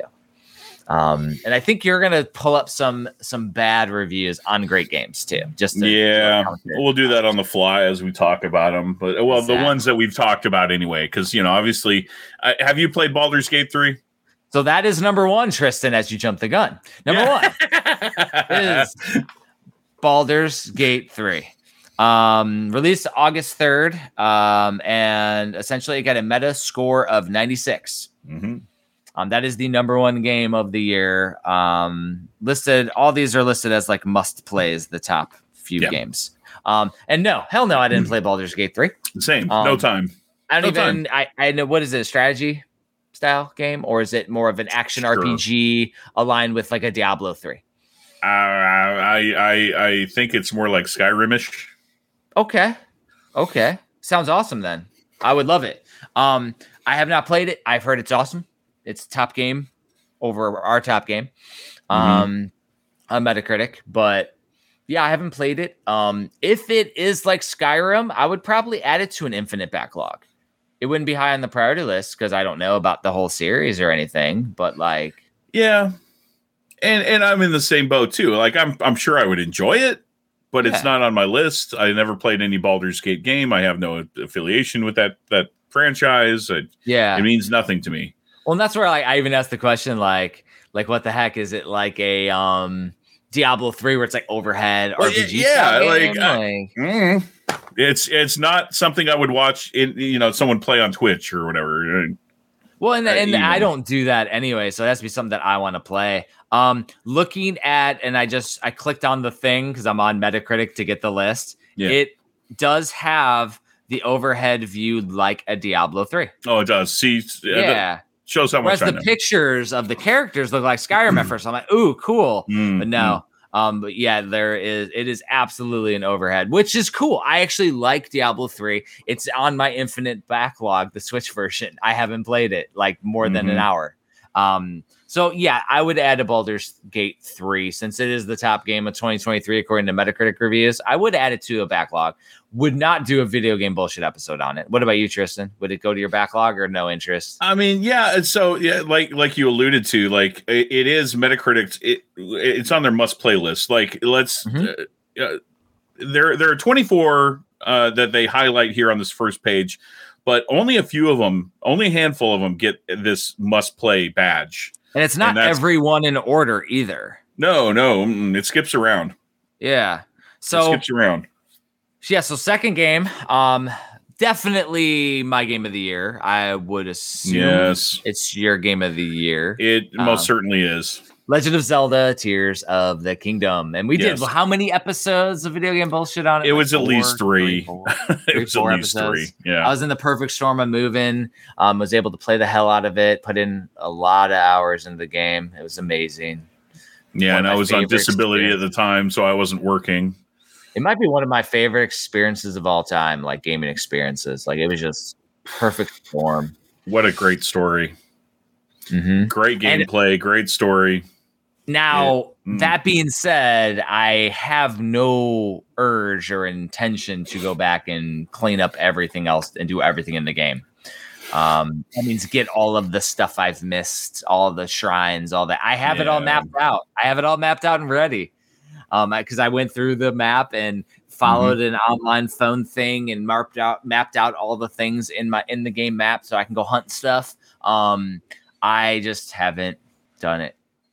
And I don't do it. I think the only thing that I would probably go back and do, and this is just because I keep seeing more and more of like the creative contraptions that people have built. I want to kind of try and like build some of those contraptions just to try them out. It'd be fun, yeah. So there was something in the news with Tears of the Kingdom that I saw that I didn't want to talk about in the news because we were going to talk about it here. So apparently there is a hint somewhere in the game that talks about a potential DLC that maybe Nintendo won't do now. So essentially when you're looking at the Buff Ganon stories, there are 2 weird looking Gerudo girls that are next to him that are green in color and one has a blue and one has a red little jewels on them, and it's literally like a hint to Twin Rova, like because that's like Ganon's like quote unquote mother or creator or whatever. And so there's like pictures and people zoomed in on it, and it's absolutely they're a different skin color than all the other girls, and they both have the colors of the Twin Rova, like two witches. And it's a wild thing. So if Nintendo ever decided to eventually do a DLC, that would probably have been the focus, because it's already planted there. It's already planted there in the story. Yeah. And it would be like a open moment, like, holy shit. That would get me back into the game. I would play it again if they added some DLC, and I would probably go down a rabbit hole. I mean, that map is so expansive. And if they did decide to do, the picture's right above me on the screen. Oh yeah, there it is. If they did decide to do DLC, they've got plenty of room to play with it. I mean, we've talked about it ad nauseum, but like, loved it. I loved it, and the exploration was just on the next level because, like, the cave system that they added. I not even to talk about the underground, which I didn't really enjoy that much, to be honest. But the exploration on the ground level was just crazy, and then everything else was just icing on the cake. So I've pulled up a negative review if you want me to read this. Yeah, and I haven't read this yet, but they gave it a 3. This is a user score on Metacritic. They gave it a 3 out of 10. And let's see. It says, while the game functions fine technically, I don't have much else positive to say. Tears of the Kingdom is everything Breath of the Wild was not. It's unrewarding, grindy, immersion-breaking, poorly written, trend-chasing, uninteractive, and frankly stupid. The core gameplay loop of exploration does not work with a world designed for that exploration that the player has not experienced, does not fully understand. That was Breath of the Wild's innovation. Tears of the Kingdom fails to understand this on a fundamental level to such a degree that we might even start to think Breath of the Wild was a fluke. Beyond that, Tears of the Kingdom's new mechanics actually negatively impact Breath of the Wild's other major innovation, world interaction. Because you no longer have to think about the terrain when you can just ascend past it all or build a flying machine to bypass it all. It's kind of amazing how little they considered Breath of the Wild when making this game. Then there's the story, which tries to pretend all the other Zelda games never existed. Breath of the Wild included, despite being a sequel. Never seen anything like it before, but it's awful. That's pretty harsh. I chose this one because it was well thought out, even though it's flat wrong. I mean, we can pick this apart, but the one that stands out to me is, and maybe there is a little bit of merit behind it. There's the story which tries to pretend all other Zelda games never existed. Yeah. It was a little weird how like all the Guardians just all of a sudden aren't there. That were in Breath of the Wild. Yeah, it's like they almost destroyed them all, and then there's only a couple references because like one's in a building and some stuff, but like, and that's something that's hard to do, honestly, whenever you're trying to innovate and make something new, because like Tears of the Kingdom, they're exploring this underground place that has like these murals and lore and stuff that have never been heard of before, right? In any other Zelda game. So yeah, I can see kind of where they're coming from. They're being overly harsh here, and whatever. But that's aside from the point. I can understand where they're coming from because, like, yeah, in all these other games, you're going to tell me that this has never been mentioned before.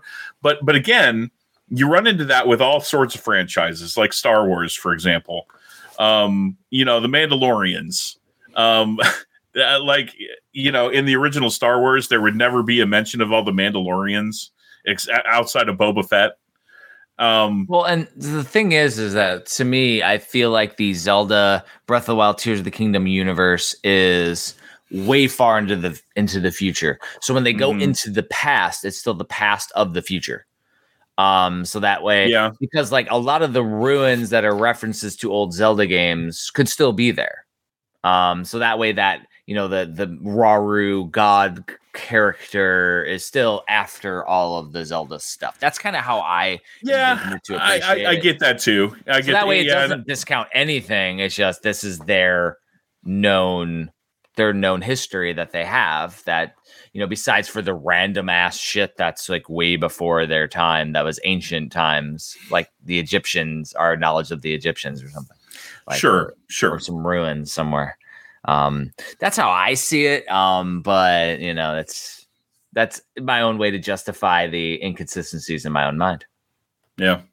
I've already talked about the gripes that I had with the end of the game, the ending. It's perfect. I won't. No, it was not. It could have been perfect, but they didn't get it perfect. They should have mentioned the Triforce, which they never mentioned. That's my huge gripe, that they never once mention the thing that has to do with like all of Zelda lore. The Triforce just all of a sudden doesn't exist anywhere. What the heck? Come on. It's the new timeline. Yeah, I know. So I'm still not going to give it a 3 for that. Yeah, game 3. Game 3. And we did a video game bullshit episode on it already. It's Metroid Prime Remastered, and they got a 94. The other top two games got a 96. This game got a 94. On Metacritic. So what's so weird, dude, is like seeing this on the list. It feels like ages ago that we played that game. I can't believe this came out in 2023. No, I don't. Yeah. I'm like, this came out in 2023? I don't remember it. It's freaking wild. It was awesome. It's fun. Is it on my backlog to play? Yeah. But am I going to get to it? No. It's very low on the totem pole of my backlog. No, I hope Eric's listening to this. Metroid isn't worth going back and playing. I'm just being a troll. Now, 3D Metroid is where I probably won't go back.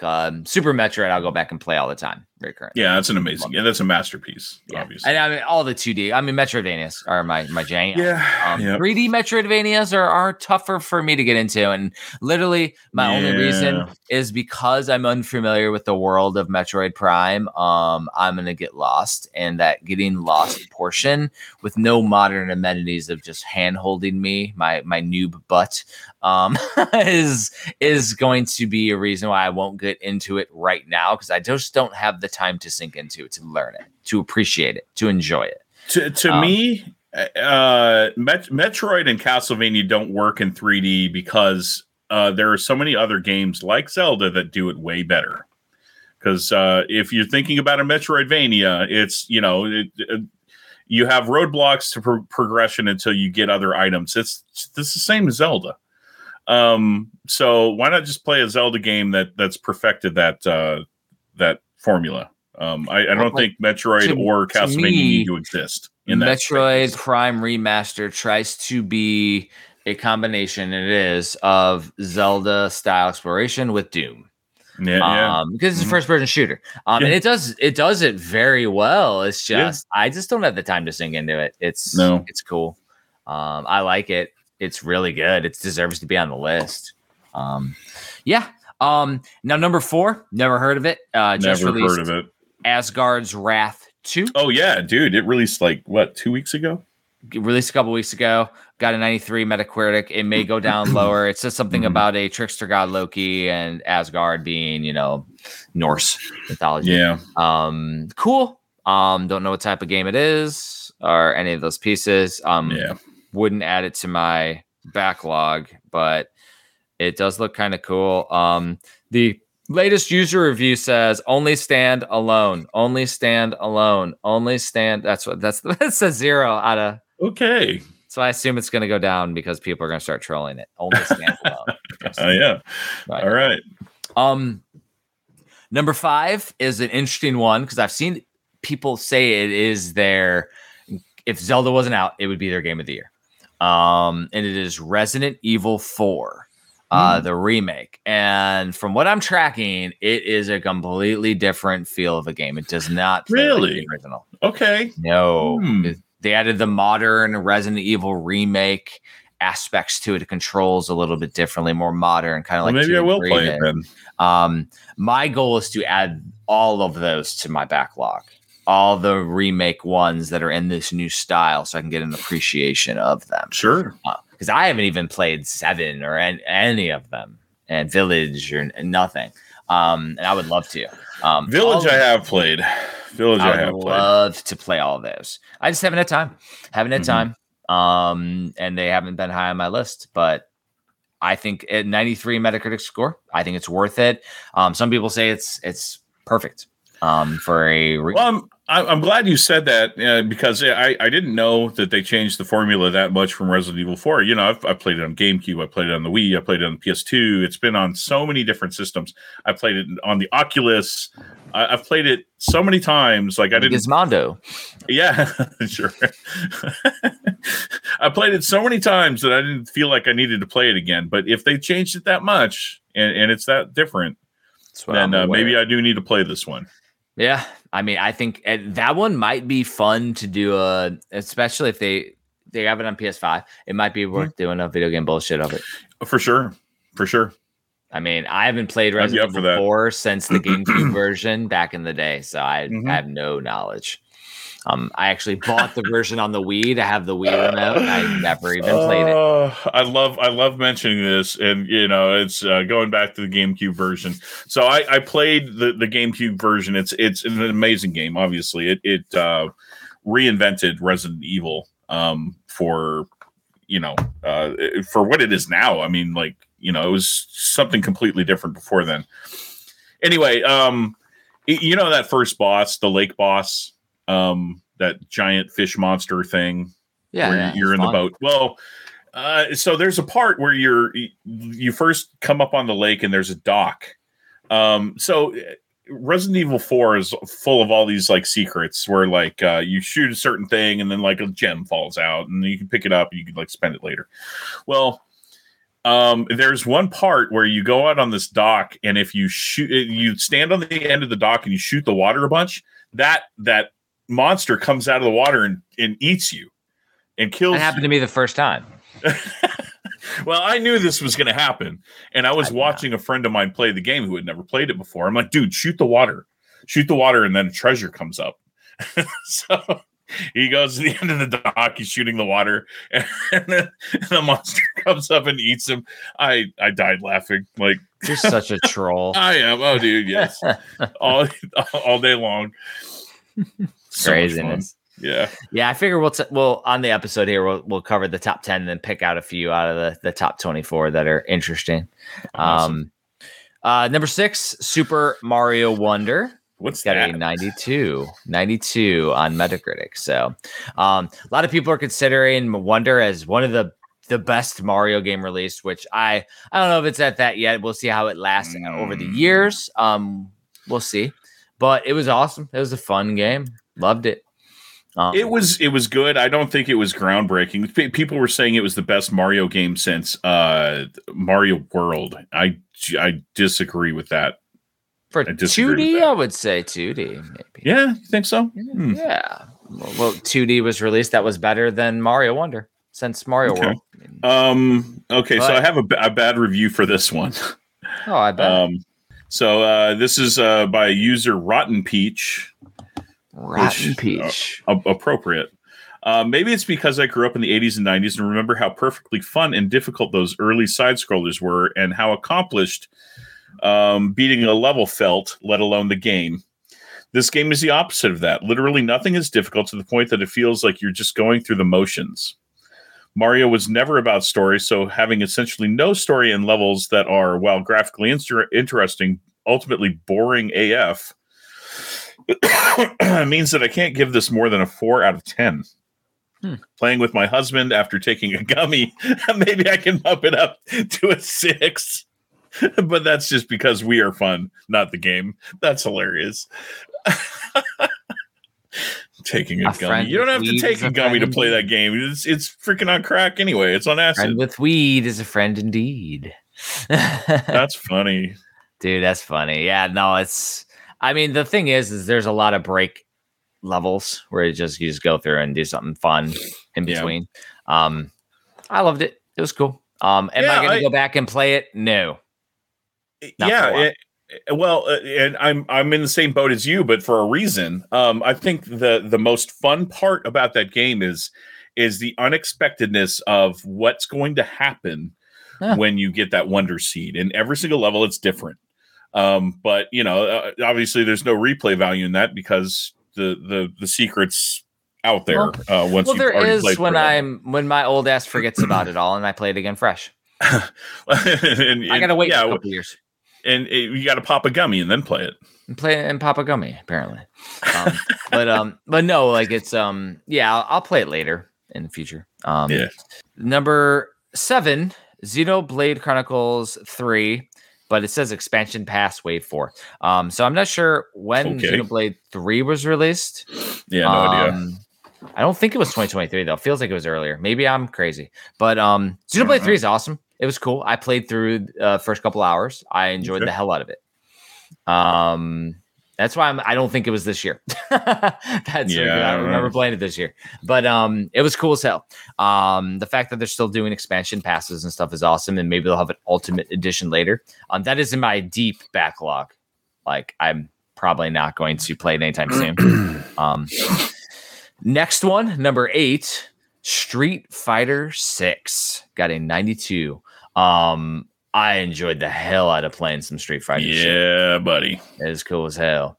Definitely liked playing it. I even liked the little story mode where you got like no moves and you got to build them up and talk to people. Yeah. And, like it was cool as hell. Played the online version, won some matches, lost some matches. It was really good. You can create your freak of nature character. Like, oh man, you could like the create a character, create a player. You can create some interesting looking fighters. I'll just put it that way. Interesting looking, very alien. So number 8's the last one that I recognized for a while because like number 9 and 10 are Against the Storm and Turbo Overkill, which I don't know either of those games. No. And if they're cool, listeners, let us know. Like if they're cool. There's a Quake 2 Enhanced Edition that came out. Wasn't tracking that, but that's kind of cool. Didn't know that. Marvel's Spider-Man 2 is number 13. That was a huge one. That should go in my backlog. Not yet. And I've heard number 15, Dave the Diver is cool. I've heard that Dave the Diver is really, really cool. But number 16 is one I did play.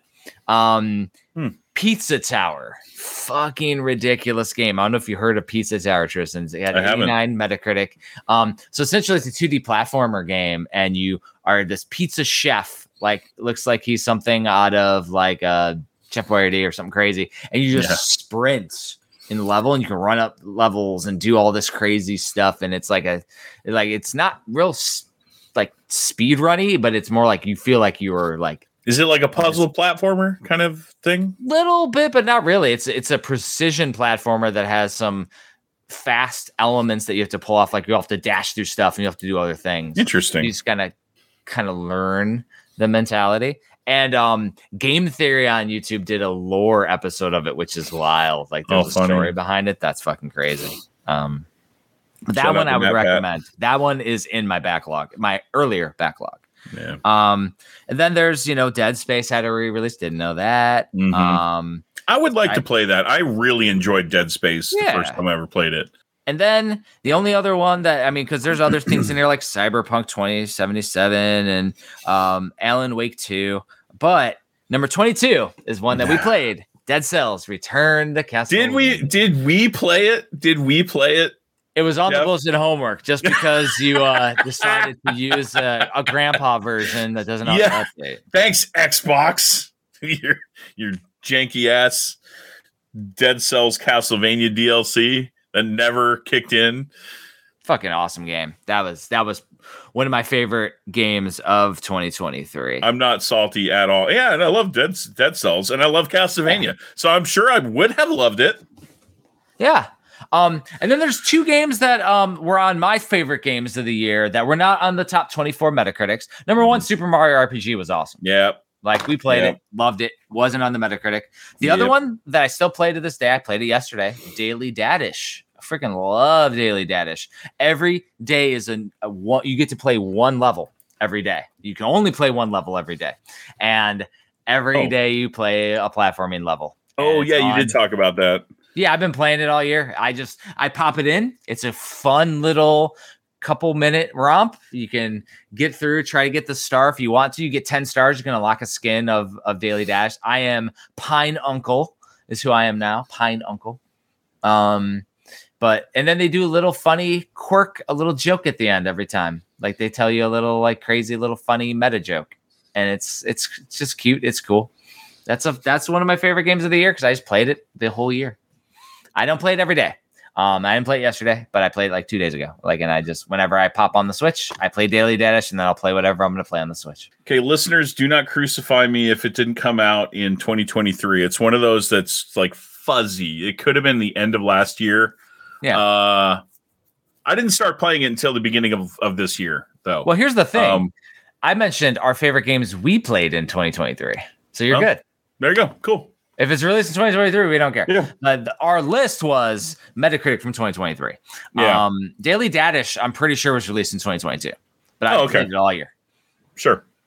Well, either way, it might have been 2023. It might have been 2022. Either way, The Binding of Isaac Repentance. You were all oh my gosh, man. I love The Binding of Isaac, and I wish I had more time to play it because that's one of those games that you can just pick up and play. But my gosh, do you have to invest a lot of time to unlock everything and do everything. Now, is that a new game or is it just DLC for The Binding of Isaac? It's a new baseline. I would call it a new game. There's so much. It's a new. I'd call it a new game.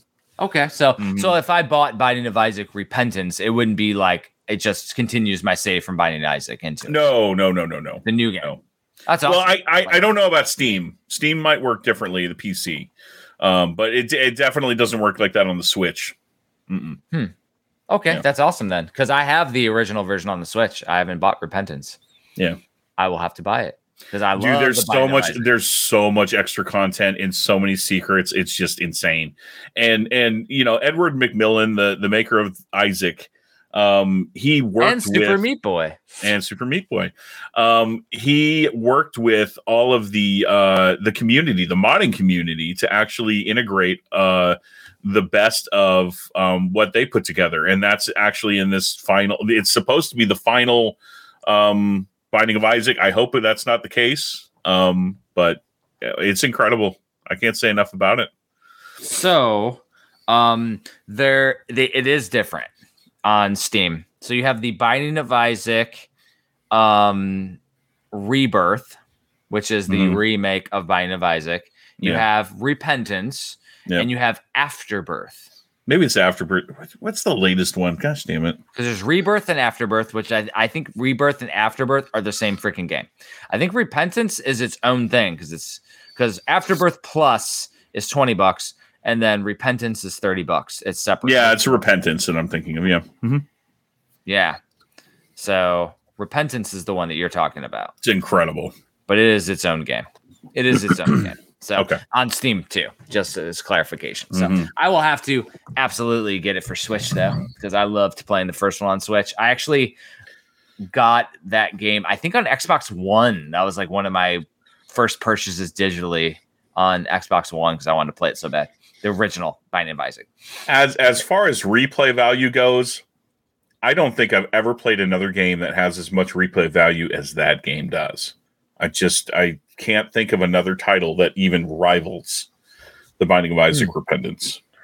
For me, it would be a little known game called A Robot Named Fight that I'm still unlocking. Or maybe Vampire Savior for you. Yeah. No, but it's the roguelike mentality though. Like the roguelikes absolutely, yes, are amazing. That's where like roguelikes done right is Binding of Isaac, Robot Named Fight, Vampire Survivors is ridiculous. I'm still I played it the other day and I unlocked more shit. And I'm like, holy cow. And they've done so much DLC. They're doing more and more DLC. They did an Among Us DLC. Like that's cool. Crazy. And I didn't even get to the Among Us stuff. I unlocked new things that I didn't even know existed. And I still haven't gotten through the glass ceiling to start unlocking new abilities. And there's a whole thing that I haven't even unlocked yet. And I played this shit out of the game.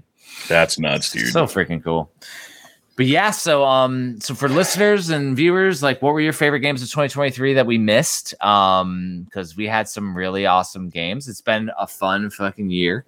And it's a different way that video game bullshit does. Our bullshit homework that we're working on is called TEVI. Is it TEVI or TV? I say Tevi. Sure, Tevi? It might be wrong. Who knows? Yeah. Metroidvania style game with some anime aesthetics. So we'll be talking about that on the next episode. See how we did. We had one code provided by the developers or the marketing people. So it will be a code provided, but I bought my own copy. So I will. But as always, our thoughts would be around. Because they only sent one per channel or something. I'm like, well, there's two of us on the podcast. If you send us 2 copies, we're good. So but I've been playing it. I know you've played it, and so we could talk about it. It is insane. And then what games do you want us to play in 2024? New, old, whatever. Do we need to play Pole No Die Boken? I basically talked about the entire game already. That's so awesome, dude. Such a fun game. Yeah, and just reflecting on 2023 and seeing all these amazing games that came out. I don't know what's in store for 2024 or how it can compete with 2023, because 2023 felt like it was insane. Just game after game after game that just bangers. Amazing. What a year. What a year. And the games that we haven't played, like Spider-Man, like, I didn't play it. I know it's amazing. I played a lot of Spider-Man Miles Morales in part 1. Like, I played a lot of it. Same. It's really fun. But I never played Sandbox 2. I don't have time for sandbox games. No. But they're fun. They're good. Yeah. Like, my wife and I were joking that I still haven't played Grand Theft Auto 5 story mode, and I need to. Like, are you kidding me? Love that. I don't have time. That's insane, dude. I've been making books for 10 years, brother. Like, I've been this last year where you've went crazy. That's been my 2013 on. Yeah, that's true. Like, it's just been nonstop fun. And the thing is, though, is that I enjoy creation so much that it's a good problem to have, is that I have so many amazing titles that I don't have time to play. And I'm starting to understand and relate to your problem, because I'm right there with you now. And I mean, some of those years where I was releasing $3 and $4 is nuts, dude. Like, I don't like, that's craziness. The last year I released a couple, and it was awesome. And while we're still working on and making game stuff, which has been crazy. We'll see what 2024 has in store for us. Come on, keep it coming, game industry. Somebody asked what the New Year's resolutions are. Mine is no regrets. That's it. So I went to the top of a mountain yesterday. I'm already doing it, but that's awesome, man.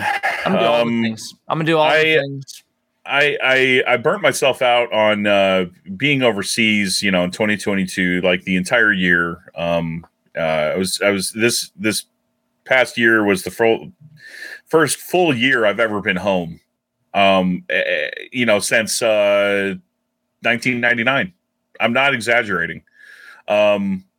And I think next year I want to travel a little bit more, but with my wife. Exactly.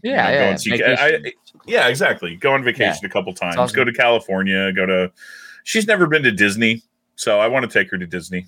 Well, if you go during spring break, I'm going the weekend after Game On. We're going to Disneyland. We already have. Oh, are you? We already have tickets. Well, shoot me the dates. We'll see if we can. Because I'm literally flying out to Game On, and then Andrea and London are coming out that weekend after or whatever. On Monday, I'm going to go to LA, and we're doing Disney. That's cool. Yeah, we're talking about doing it too. We're pretty serious about it. So we'll see. Like my wife is a Disney file. She loves it, and so we're gonna go and enjoy ourselves. And I'm also definitely hitting up Nintendo Land. Like, sure. Yeah. Like, I am. That's the only thing we're doing outside the Disney bubble, as my wife calls it. But like, I am doing Super Nintendo World. I have to. 100%. Yeah. If we're out there already, how could I not? How could I not? So I will shoot you I know it's in the spring. It's literally the Monday after Game On Expo, and I'm going to Game On Expo. I'm doing a panel there too. So if you're going to be at Game On as well, then we will do a bullshit panel. But it's Phoenix, Arizona. So, and my family's not going to Game On. I'm going by myself. I'm gonna be out there early too, and I'm gonna hang out with Scott from Premium and John Lester, who runs the convention. Good dude. Now, just to add icing on the cake is Grant Kirkhope will be there, who did the music for Donkey Kong Country. Oh, hell yeah. And a lot of other games. And I asked him, what types of shots does he want? And he said he likes tequila. And so boy, going to be a story. And of course, Daniel Pacino will be out there and all the usual suspects like our buddy Tim Kitzrow. NBA Jam. Yeah. You know, I'm using him. I'll use them as the intro this time since I mentioned them on the episode. But yeah, it's going to be a fun time. There's a bunch of other guys there too. Like, that's a show I've never been to, and I really want to go because it's such a good one to go to. Everyone after always parties are fun too. Yeah, I mean, because at that convention, it's Phoenix. There's a lot of cool games to find, but then you go and you walk downtown Phoenix and you go to this arcade bar called Cobra, and the owner there's cool as hell, and it's like a big there's people everywhere, like it's a big party. And that one is always a really fun after party that we have done, like the years I went. It's just a really cool vibe. And then the coolest part is after that, though, we all just hang out in like a lobby somewhere and we all just bullshit about games all night. And it's so cool. Yeah. The one wild card I have this coming year, and the next couple years, I'm starting school in March, but it's all online. So pretty flexible. All you got to do is make sure you keep on because that's essentially like I'm going to be in the same boat here. Starting July, I'm in training, which is basically school for a year. Yeah. Yep. Yeah. So I'll be in training for a year as well in July. So, but if I could manage to come to Game On, I would love to do that. I'm already planning on going to Midwest, which is a couple weeks after. It is Game a On, couple weeks after. Which is why I don't think I'll be able to make Midwest because it's so close and the flights are so for you and for me it's just I'm obviously going to be flying to Phoenix if I go, but it's just driving for me to Milwaukee. It's not that long a drive. If I wasn't in Hawaii, I would be planning to go to Midwest. And this would be the first year that I've missed in over 10 years. Yeah, which is insane. But I'll bring a cardboard cutout of you. Yeah, that would be hilarious. A big head for me. Where's Jeff? Right here. It's on a stick. Head on a stick. That'd be funny, man. Well, is it time to end the episode? I think so. They've heard us ramble enough. Well, everybody, appreciate you checking us out, hearing about our best games of 2023 and all the shenanigans. If you want to check out any of our books that we do have the newest, latest, and greatest available at HagensAlley.com and games at PremiumEditionGames.com. I know we have our latest Gamers for Kids charity exclusive that's going up where we, build game rooms at homeless shelters for children that are less than fortunate.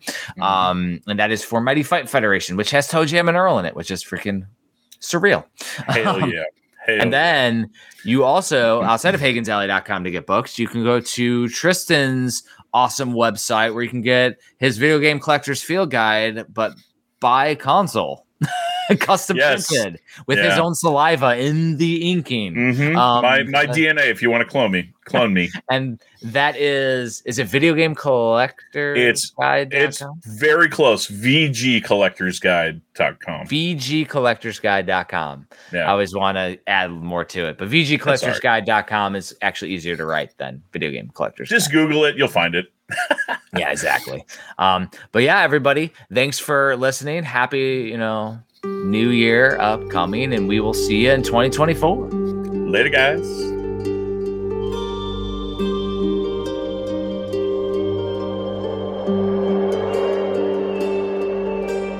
Place your heart with mine. Let your sleeping soul take flight. Take me through the night. Down, down,